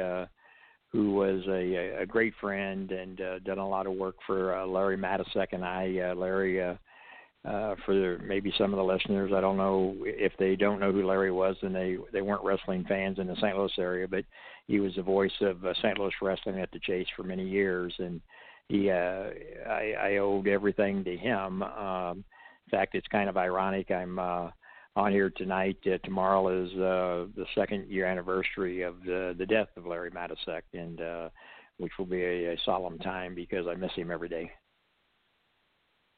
Yeah, and I know, myself living in the St. Louis area, professional wrestling is like the worldwide world of professional wrestling is like a hub in St. Louis. So many legends have come through St. Louis. Wrestling at the Chase was big, and we've had such a who's who of wrestlers in St. Louis. You know, I've been to the South Broadway Athletic Club and looked at the Wrestling Hall of Fame, all those plaques of wrestlers who are still with us and unfortunately ones who are not. I was mentioning with Drake when we had Sir Simply Splendid Bobby C on that, you know, my grandfathers and my cousin C tells me about, you know, wrestling at the Chase that was on KPOR 11 for plenty of years, you know, for about 24 years, I believe. Yeah, it actually it was on Channel 5, KSDK, for just a brief time when it first started, but then it went to Channel 11, and it started on Wrestling at the Chase started in May of 1959, and was one of the top-rated programs that was on back in those days. And as you said, all the greats, if you read any of the Legends books that they have written, 99% of them will tell you that you made it to the big time when you wrestled in the Chase at the Chase Park Plaza in the Coruscant Room because of the atmosphere of the ballroom. There was no place like it. And that's been quoted from the likes of Ric Flair to Harley Race, you know, Pat O'Connor and Gene Kiniski and Baron Von Raschke. Anybody who stepped inside that squared circle in between those ropes and wrestled in St. Louis would tell you that the only thing that they didn't like about St. Louis was the ring because it was hard as concrete. You know, it was interesting. You mentioned how Larry Matysek was such a big part, and he was, of Wrestling at the Chase, but he was actually not the original commentator, was he? No, there were several before him. Larry was a young man who actually came up underneath the tutelage of the late, great Sam Muchnick, who was the president of the National Wrestling Alliance for over 41 years. He took Larry underneath his wings when Larry was actually only about 16 years old. And, you know, Larry, the only job he ever had was with Sam Muchnick, and went on to be the announcer, and then did the ring announcing at Kiel Auditorium. But yeah, there was other. Joe Garagiola was actually the first play-by-play announcer back in 1959 when it started. And then Sam Mineker did a lot of it over the years, and of course Mickey Garagiola was one of the ring announcers, and way back in the day Johnny Curley was one of the first ring announcers, and Eddie Gromacki, and you know, it just a list of the who's who, as you said, in St. Louis, because it was the hub of professional wrestling for all those years. And, you know, you were the head promoter of Southern Illinois Championship Wrestling, and a lot of people in the industry say that they often find it in a homage almost, in a relatable fact to the St. Louis Wrestling Club and Wrestling at the Chase. It's kind of like how it's been modeled. Yeah, I've always, because of growing up, you know, everybody says, well, how did you get into business? And I tell them it's just like everybody did as a fan. Growing up in the housing projects in East St. Louis, Illinois, with a black and white 12-inch TV, watching Wrestling at the Chase. When it first came on, it was on a Wednesday night, and then they rebroadcasted it on Saturdays. And so, you know, that's where I became hooked to it, you know, to the Buddy Rogers and Farmer Marlin and Angelo Poffo and people like that, and Cowboy Bob Ellis and Johnny Valentine, Lou Thez, and then to grow up and then to meet Larry and Sam, and then they introduced me to those guys, and then later on, you know, Larry and I and a friend of ours, Nick Reddenauer, and Keith Childress, who used to be a reporter at the newspaper in St. Louis. We started the St. Louis Wrestling Hall of Fame, and that's those plaques you were talking about that hung at the South Broadway Athletic Club. We started that, and because we felt that there was such a tradition, and the people who made it so great needed to be honored. And as you've seen from seeing those plaques that we put up over there, that was the who's who of professional wrestling, starting with Sam Muchnick and Johnny Valentine and Gene Kiniski, Fritz von Erich, people like that just really back in the day they laid that foundation for what people are trying to build on. So growing up with that, when I started running the Southern Illinois Championship Wrestling, I wanted to keep the old style, the old school as we call it, and even when we were doing our TV tapings, we modeled it after that, and we do the storylines and give the fans what they want to see. And Sam Muchnick always told me, if you treat the fans right, they'll buy those tickets, and if you treat the boys right, you'll have one of the best locker rooms around. And I've got that. Yeah, and then that's wonderful to hear because a lot of wrestlers have come out and said, over the past few decades that working with Sam Muchnick was such a pleasure. The the Chase would usually hold about 900 people per show. Sometimes they had larger shows that would be at the St. Louis Arena or the Kiel Auditorium, but everybody just seemed to have had a great time working there. And, some of the biggest stars, we've talked about in the industry, especially from the NWA, were at Wrestling at the Chase. And I wanted to ask you about one of them who was a close friend of yours, and that was Bruiser Brody. And I kind of want to ask you about how you guys had a good friendship going. Yeah, it was Frank Goodish, a.k.a. Bruiser Brody, a.k.a. King Kong Bruiser Brody. When he first started in the business, he wrestled under his given name, Frank Goodish.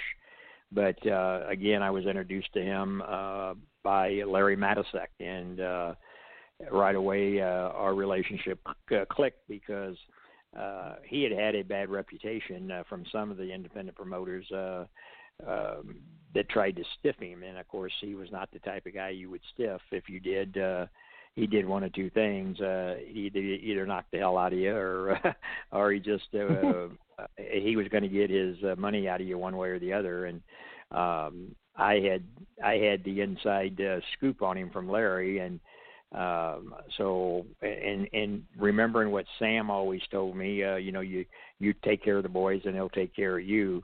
And for 48 years, I've been able to do that. I've been able to pick up the phone and call any of these guys, and they know when I call, it's legitimate. I'm not going to hold them up. I'm not going to tell them when they get there, oh, well, the house was bad, I'll catch you next time, because even if we've had bad houses, they've got their pay, and and that's, I've always said two things in this business is respect and character. And if you've got character, the respect will come along with that.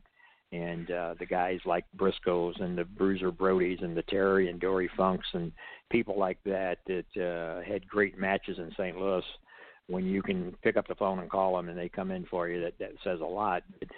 Bruiser Brody was a man of his word with me. He always showed up when I booked him, taught me a lot about the business. In fact, we were the first independent company that he actually worked for on the independent market. And he kind of got his feet wet with us, and then from then it just started growing around the country for other independent promotions. Yeah, and, I've seen, we're actually followers with each other on social media, and you post so many historic pictures from the wrestling industry over your illustrious career in promotion and, with SICW, Wrestling at the Chase, so many others. And, you talk so much about your dear friend Bruiser Brody, and it was in 2015 you actually began holding a yearly battle royal in memory of him. Yes, we did that, and I promised his wife, Barbara Goodish, a good friend of ours, we talk all the time, that as long as I had a breath left in me, we were going to remember the late, great Bruiser Brody. And the way we do that is every July, usually we do that Bruiser Brody Memorial Battle Royal. We've got a nice big trophy cup we award to the winner of that Battle Royal. And Barbara Goodish has always made her time to come in and be part of that. And, of course, we always interact her somehow into the action that night. The first time we did it, she got to hit one of the bad guys with a chair. And, of course, it blew the roof off of the building. And another year she got to slap Travis Cook my manager. So I mean, we wanted to give the fans what they wanted, and she'll tell you to this day, if you ever have her on, when she walks into that SICW match and that crowd starts saying Brody, Brody, Brody chant, it gives her goosebumps. And she's a dear lady, a dear friend, and we will. This year we had it set up in July, but with the COVID virus, we had to postpone it. She was coming in, and one of my other great friends in the business, Spike Huber, I don't know if you remember him, but he was booked to come in and be part of it this year. We always try to bring somebody in each year. We've had Abdullah the Butcher in. Of course, Bob Orton is always with us, and we had Ronnie Garvin the year before, and Killer Tim Brooks, and so, you know, we've been known to keep the tradition alive by bringing in those legends, because I feel that we owe a lot to the men and women who had built that foundation that we're building on. And what we're doing at SICW is just trying to keep the memories and legacies alive. I'm sitting here holding in my hand now a book with all the programs in it from September 25th, 1959 to June 15th, 1962. And I've got that entire collection all the way up until 1983. I've got all the Wrestling at the Chase footage that Larry and I reproduced. We got 12 volumes out there of the St. Louis Wrestling Classics. And just recently I acquired the TV tapings of Dick the Bruiser's organization from Indianapolis that we've got in our library now, that we will be putting them out. So, you know, we're trying to keep that tradition alive, kind of like with the help of what you guys are doing with your show here. And if not, the history will die, and then we'll be stuck with what Vince McMahon has fed down our throat for several years now. Yeah, I actually own Larry Matysyk's book, Wrestling at the Chase, The Inside Story of Sam Munchnick and the Legends of Professional Wrestling. And I believe that's about 15 years ago that book was produced. And it was, I believe, 2009 when the first 12 volumes of Wrestling at the Chase was released. And before I transition to Drake, because I know he's really eager to talk to you, I had to just bring up some of the awards that you've been honored, and deservedly so, of course. You know, you received in 2012 the Missouri Wrestling Revival Lifetime Achievement Award.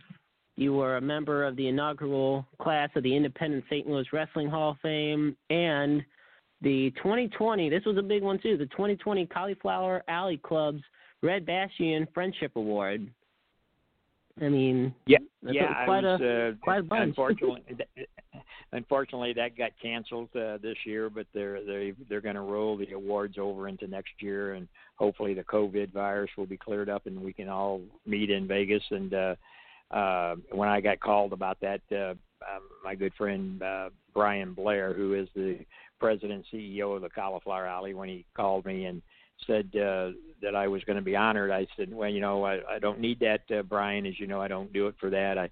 The Cauliflower Alley is a organization dear and close to my heart, because it does so much for the men and women in the business that fall on hard times. And so he asked me to take a day or so and think about it, because I told him there was a lot more other people out there that was more worthy of that, even though it was kind of ironic. Red Bastien was always one of my favorites growing up when I was watching him. And so a couple of days went by, and I finally, Brian called me back, and I said, well, yeah, I said, I'd be honored to do it, but if they find somebody else that they felt was more deserving, that would be fine. It wouldn't hurt my feelings. But so if everything goes okay, I'll receive that award at next year when they have it.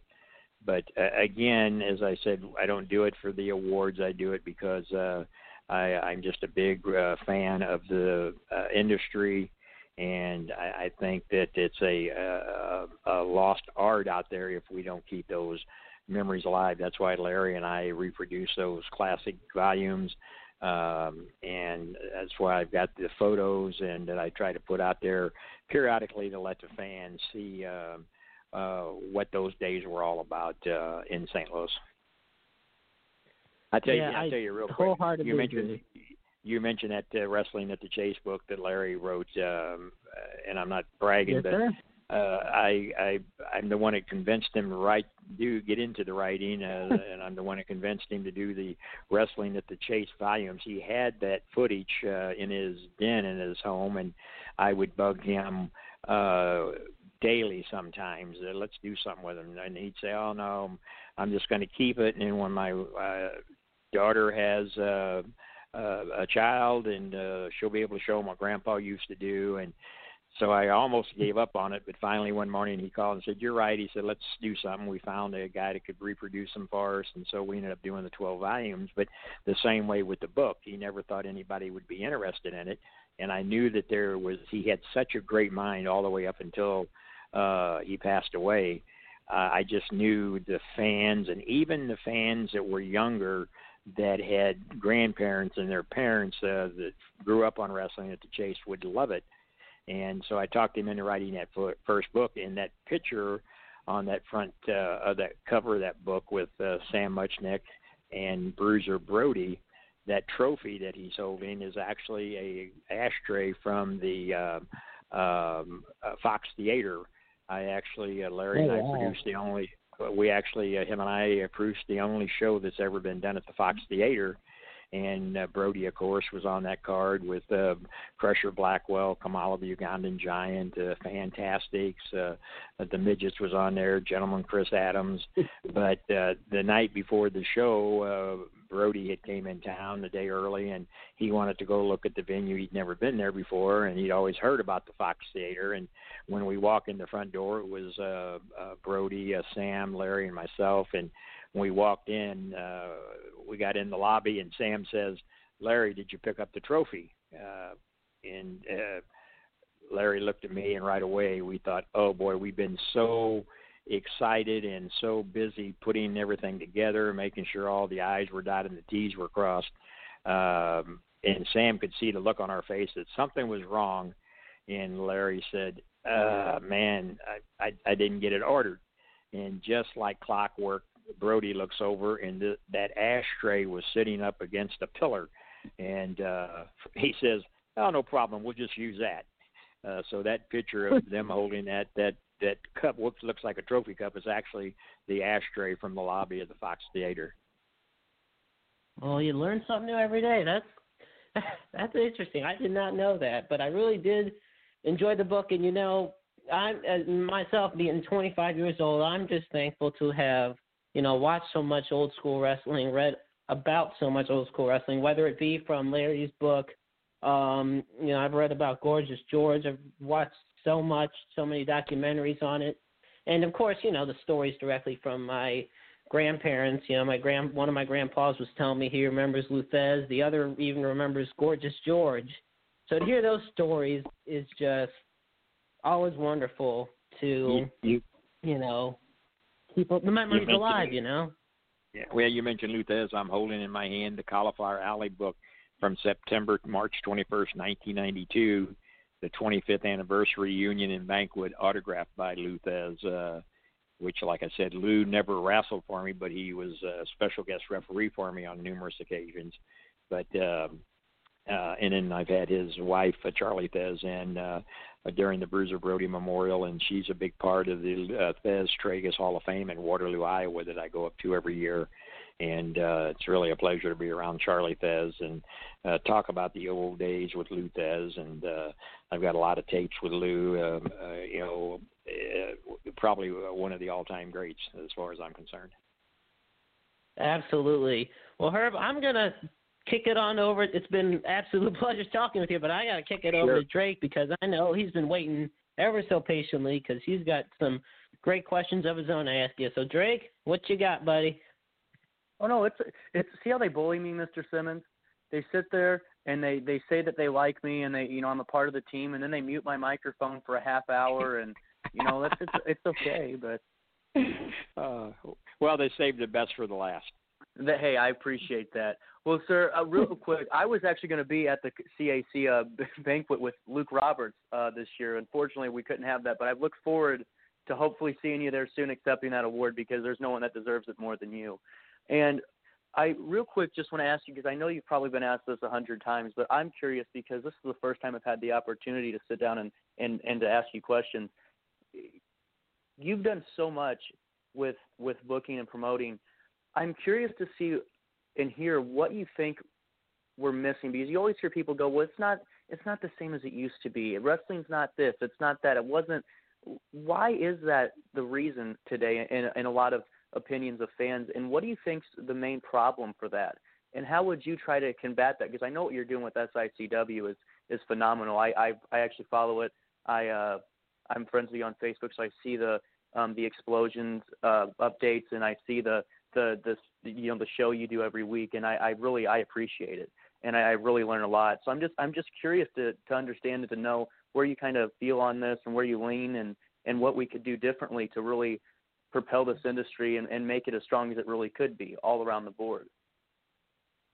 Well, and that is a great question. And first, I want to say you mentioned Luke Roberts, and I'm telling you, I've known Luke for a long, long time, and they don't come much finer than Luke Roberts. And I mean, there's a guy that if there's ever some recognition that needs to be done for somebody who puts his heart and soul into it, Luke Roberts should be up there on the top of that list, because he does wrestling, he talks wrestling.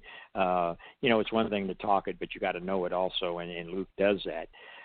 But to answer your question, there's several things. One of the things that Larry and I used to talk about prior to his death is that oversaturation is one of the things that has really put a stopper on the business, especially the type of wrestling that's out there. We talked about those tapes that Larry and I did. That's probably the only library footage out there that Vince didn't get his hands on. He tried buying them from us, and Larry didn't sell. Because we knew what would be done with it. They would take and be buried like he's done everybody else's library that he bought. He'd offered $25,000 for the library, and of course we were able to take and reproduce them, and we still get calls for them periodically. People still want them.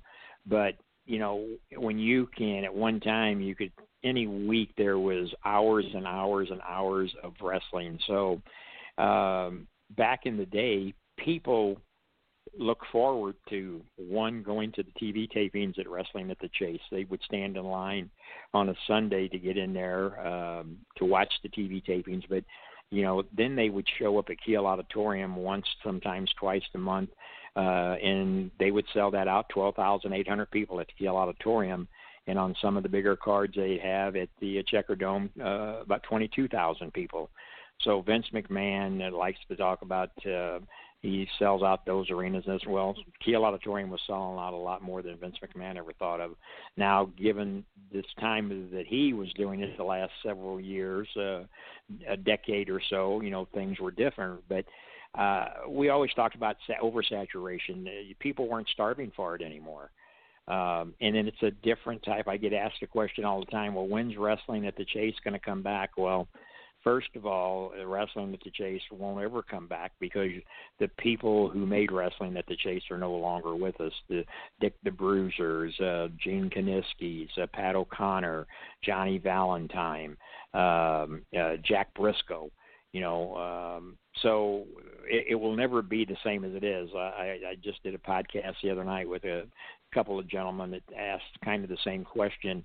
Did I think territorial days could come back? And I told them, yes, given the right people.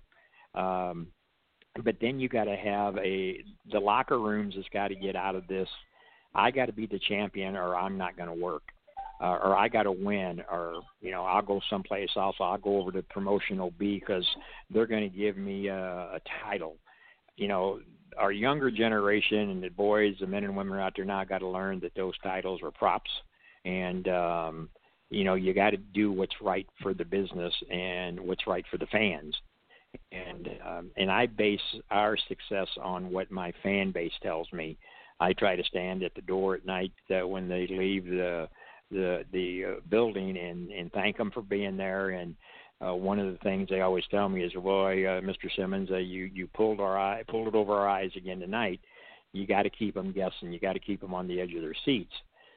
So I think it's a combination to answer your question. I know I'm going around the mulberry bush there, but there's several different things in there that promotions have to do. As I said, it's one thing to talk about being a promotion, but then you got to know how to get it done, and you got to have a group of guys in your locker room that want to go out there and do it. And I've been fortunate to have people like Ron Powers, Ricky Cruz, the King of Chaos, Sean Vincent, Keith Smith, people like that want to give back to the fan base. And these guys have got so much knowledge. They know how to put cards together, and they know how to give the fans what they want to see. But just to go out there and show up to a card and the promoter says, okay, A is going against B tonight with no thought of which way we're going.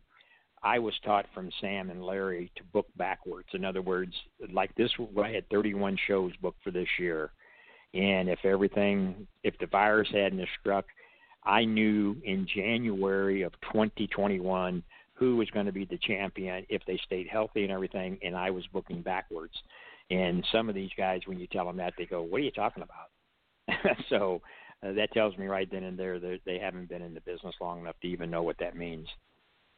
Right, and it's just great to hear you say this stuff, because the conversations I have with Luke Roberts just sound so similar, and it really just makes so much sense, because you're right. There's multiple things that need to be worked on, and to hear you talk about the attitude from some of the younger guys, you're right. I completely agree with you, and I had the opportunity actually to go up to IWAP and Mount Vernon before the Girl Fight Night and participate in Ricky Cruz's seminar, and what I learned from that it was bar none. And to have him a part of your organization, just like when he would wrestle with Dynamo, was just you can't. And that was a couple of years ago, but it's just you can't take that presence in the locker room is just, it's hard to find. And to hear you all the success you've been with promotions that have been on top of the world, and with wrestling at the Chase, and the friends that the friendships that you made from it, and it's cool to hear the attitude, how it's different with those companies compared to a company that doesn't last, and that's why SICW is continually top of the list on the best promotions in the area.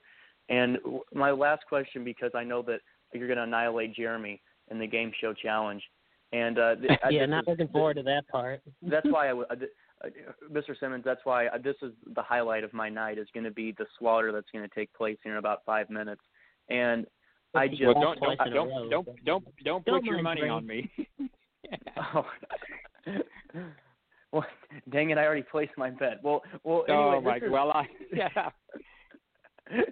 Well, well, we can't do nothing about it now. I'll cover your bet for you then if I lose. Well, look at that. That's a gentleman right there. Jermey, you should take notes. Well, Mr. Simmons, you've been around some of the I hate to use this term, because there shouldn't be a Mount Rushmore. It should be a mountain in itself. But you've been around what some people call the Mount Rushmore of wrestling. I could name 4 different groups of people every time, going on down to Ted DiBiase and all the way down to Abdul the Butcher. But my question goes beyond that, because I know that sometimes, even though it's a very fast-paced industry, especially show days, you probably at some point in time have been able to have conversations on the day of the show, not necessarily afterwards, but kind of on the job training. And is there one conversation that you look back on? Maybe it wasn't from a Ric Flair, maybe it was from an enhancement talent that maybe Jermey and I don't remember quite and quite know about. But was there a conversation that kind of changed the way you looked at the business at the time, and not necessarily maybe 20 years into your career, but kind of going into it, starting your career, were you thinking a certain way, into talking to somebody changed that perception? Or what was the biggest takeaway early on that kind of guided you to where you are today? that's the easiest question to answer, and it's a very good question. I appreciate it, but it's got such a simple because I lived by it since day one, and I still live by it to this day. And the guy was never a worker, but he was the greatest promoter in the business, and that was Sam Muchnick. And I remember sitting at the Fairmount Park racetrack in the restaurant they had there, and it was my first time meeting him. Larry had took me there. Mr. Muchnick used to like to go there and put a little wager every now and then down on the ponies, and used to like to have a steak dinner. And I remember sitting there, and my gosh, he was cutting his steak up, and Larry and I was sitting there, and Larry had introduced us, and we was having a drink, and he had the fork in one hand and the knife in the other, and he took it, and he said, so Larry says you want to be in the business someday. And I said, well, yes, sir. And, I'm trying to be polite and politically correct, and I'll never forget. He takes that knife, that steak knife, and he puts it up to his ear, and he says, here's what you do. You keep these open, and he takes the knife and puts it up to his lips and says, and you keep this shut, and you'll go a long way in this business. And for 48 years, come February, that's what I've tried to do in this business. And like I said early on, when I pick up a phone and I call a Jerry Briscoe or I call a Dory Funk and Marty Funk and say, hey, I need you to do an interview.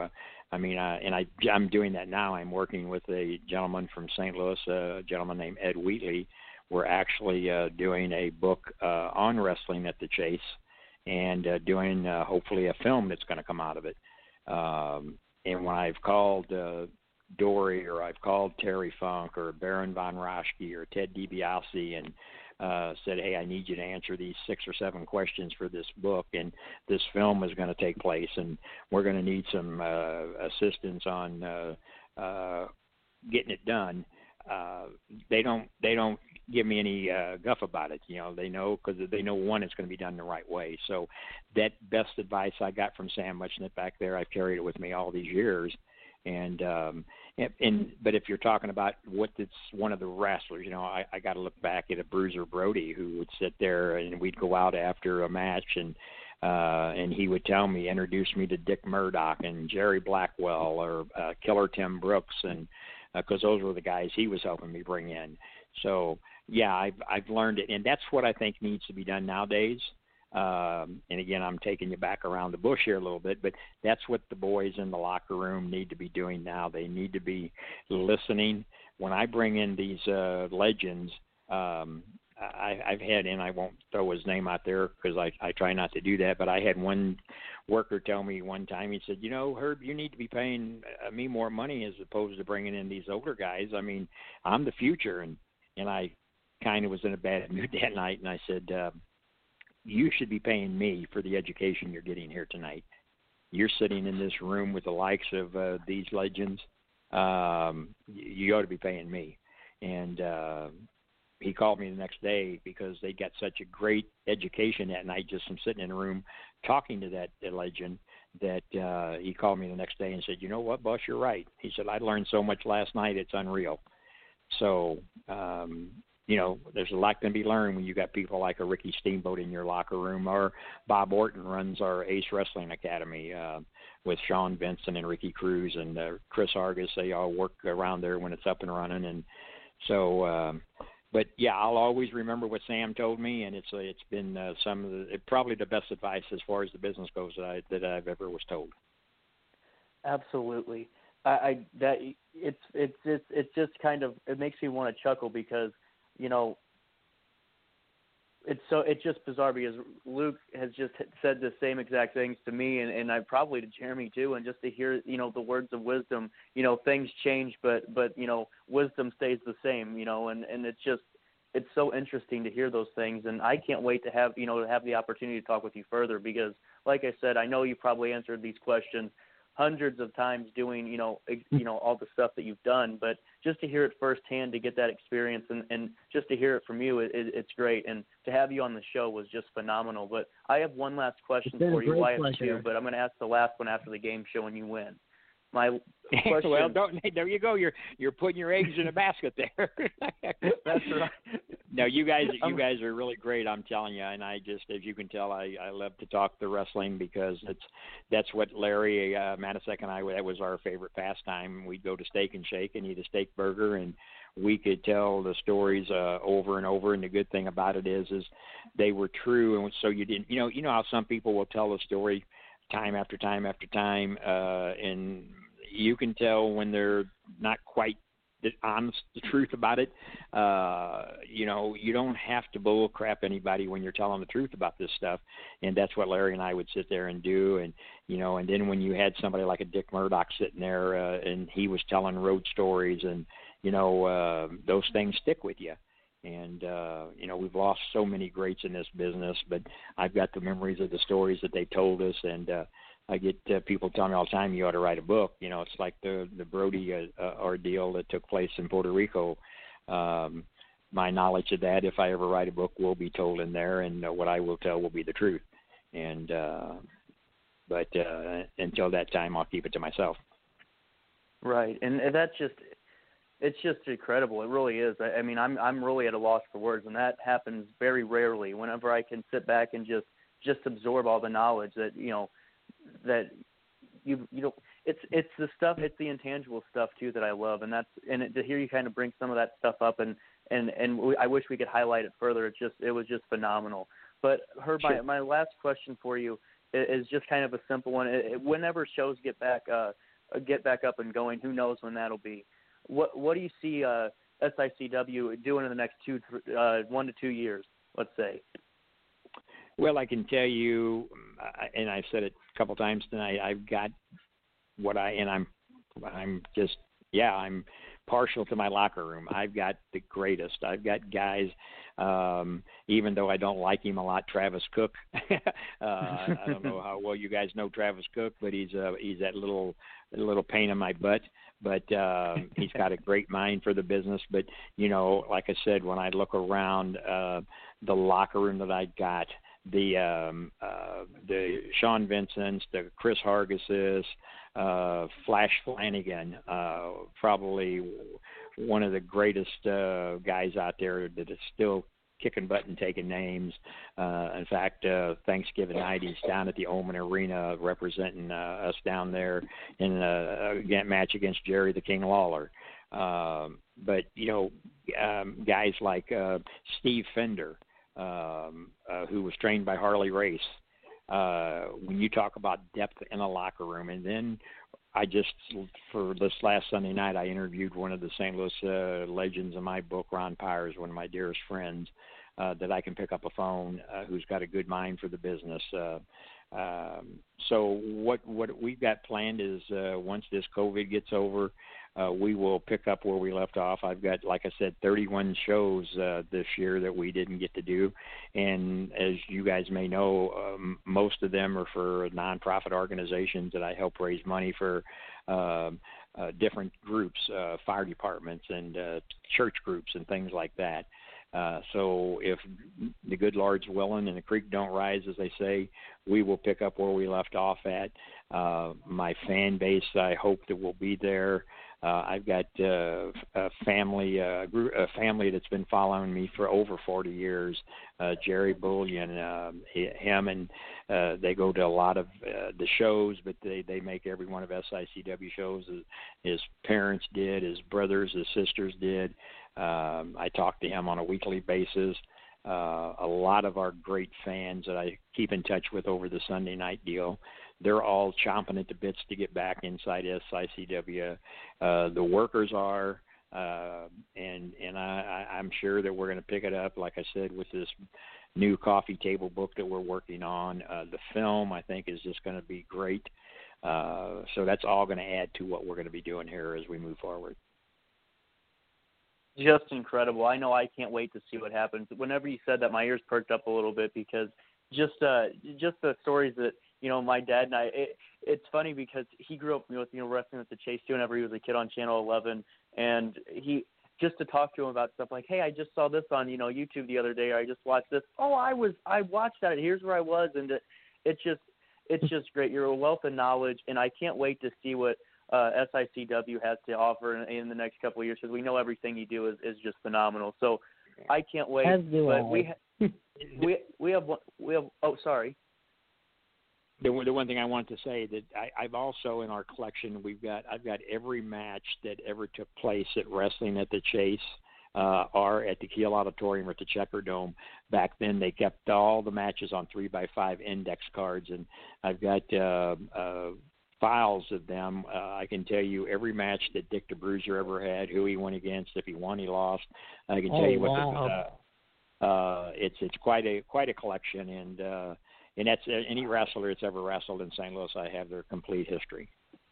That's incredible. That is really incredible.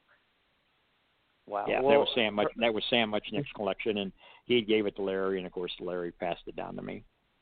That's incredible. That to me is the holy grail of wrestling. What I'll do one day, we get this virus put behind us. If you guys want to, we'll meet up one day, and I'll show you that stuff and show you the book. I'm totally down for that. Yeah. We'll stay in touch. Absolutely. Oh, absolutely. Well, Mr. Simmons, are you ready to slaughter Jeremy? I know you said not to put my chickens in but they're already there. My eggs are already in the basket. I can't turn back now because then I'll look weak. Yeah, we're not going to look weak. We're going to do it ourselves. This is going to be a match that we're going to do. That's right. Well, Hardcore Hoss, hit that music and let's get the game show underway.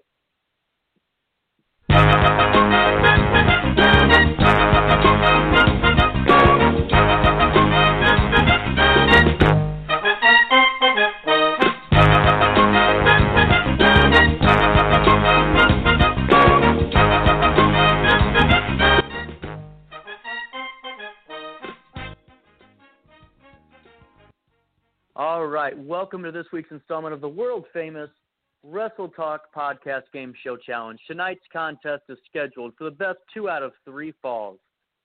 Our contestants are Herb Simmons and the Wrestle Talk Podcast's own Jermey Karp. In a few moments, I will ask you 3 questions about a particular professional wrestling topic. Whenever you think you know the answer, shout it out. The first person to win 2 falls will win tonight's game show challenge, and if my predictions are correct and Mr. Simmons is up 2-0, we're going to give him the third one to see if he can go for the clean sweep. Tonight's Wrestle Talk Podcast Game Show Challenge category is simply titled Famous Professional Wrestling Announcers. Professional wrestling announcers often give the audio soundtrack to what takes place inside the ring. I will give you information on 3 famous professional wrestling announcers. When you think you know who I'm talking about, shout out your answer. Does that make sense to you guys? Yes, it does. Yep. All right. Let's get our first question underway. This professional announcer has been involved in professional wrestling for almost 46 years. During this time, he has made stops in Mid-South Wrestling, the NWA. You're right. Herb Simmons is up 1-0. That was brutal. Good friend of mine. I don't even know what to say. Drake, you've lost 2 in a row. Don't even get me started. I'm just saying that was like 0.2 seconds. That's Ferrari speeds. Yeah, that's wrestling now at its finest speed. If there's anyone I'd lose to, it'd be to Herb Simmons. Well, and to me too, but we aren't going to talk about that. Okay, question 2. Known for his extreme quick wit, this 2004 Hall of Famer from the WWE. Bobby the Brain Heenan. Wow, Jeremy coming in strong, tying it up. Another great guy. Woo! Yeah. 1-1. I was not. Little history lesson there. Was the only manager that ever managed for Sam Muchnick. Really? Wow. Yes. Wow, that's interesting. I'm actually making a note of that right now just because I think that's... I'm going to have to write that one down. That's something I did not know about. That's awesome. Well, ladies and gentlemen, this is the fall to decide it all. Question number 3. Are you 2 ready? Yes. Do this. This man has been around the professional wrestling world for 50 years as a professional wrestler and an announcer. Jerry the King Lawler.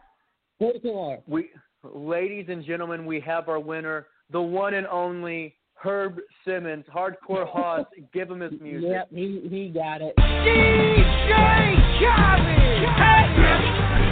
Yeah. All I do is win, win, win, no matter what. Got money on my mind, I can never get enough. And every time I step up in the building, everybody hands go up. And they stay there, and they say yeah, and they say Well, I was right, but I wasn't quite right. 2 falls to 1. That wasn't bad, Jeremy. Yeah. You hung in more than I Well, thought you would have. And the reason And why we I'm glad you threw Jerry in there because I was at his 50th year anniversary match here just recently. Oh, in Memphis? Yes. Well, Oh, it was that's actually really in Tennessee. Yeah, at the ballpark. Okay. Yes. That's really cool. He just celebrated. He was in a cage match, and Doug Gilbert was there, and the Rock and Roll Express, and I took Tony Atlas down there. Oh, wow, that's awesome. That's really neat.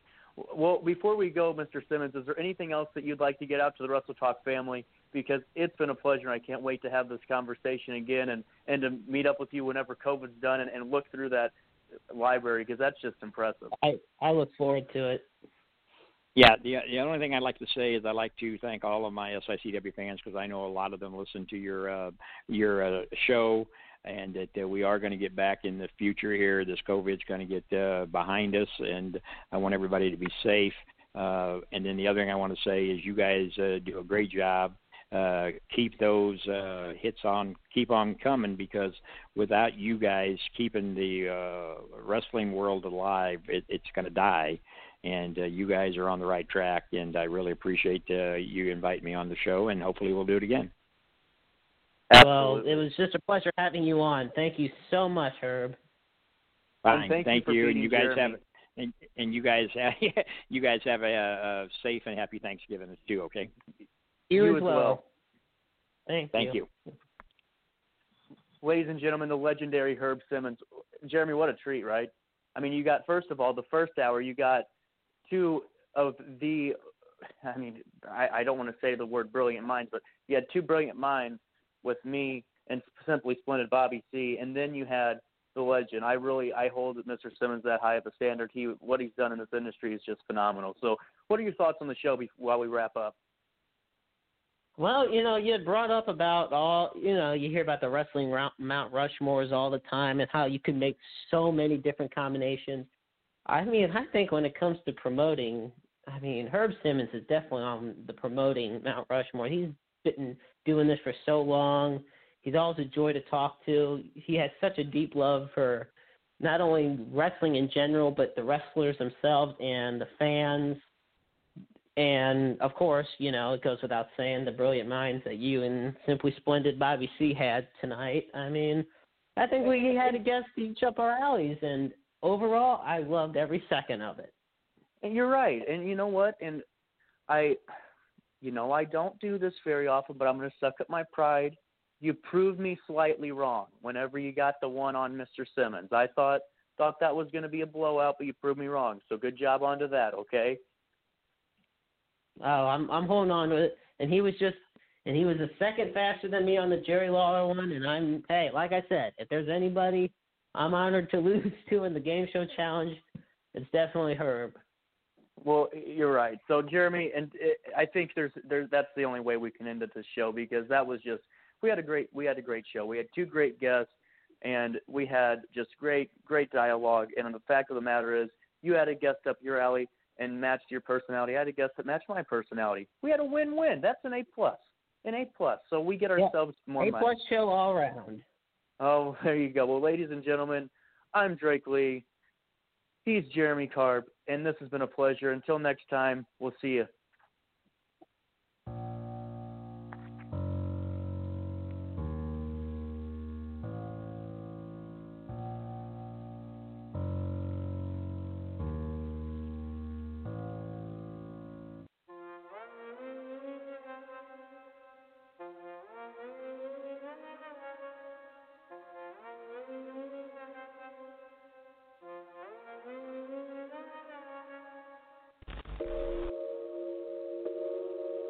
Yeah.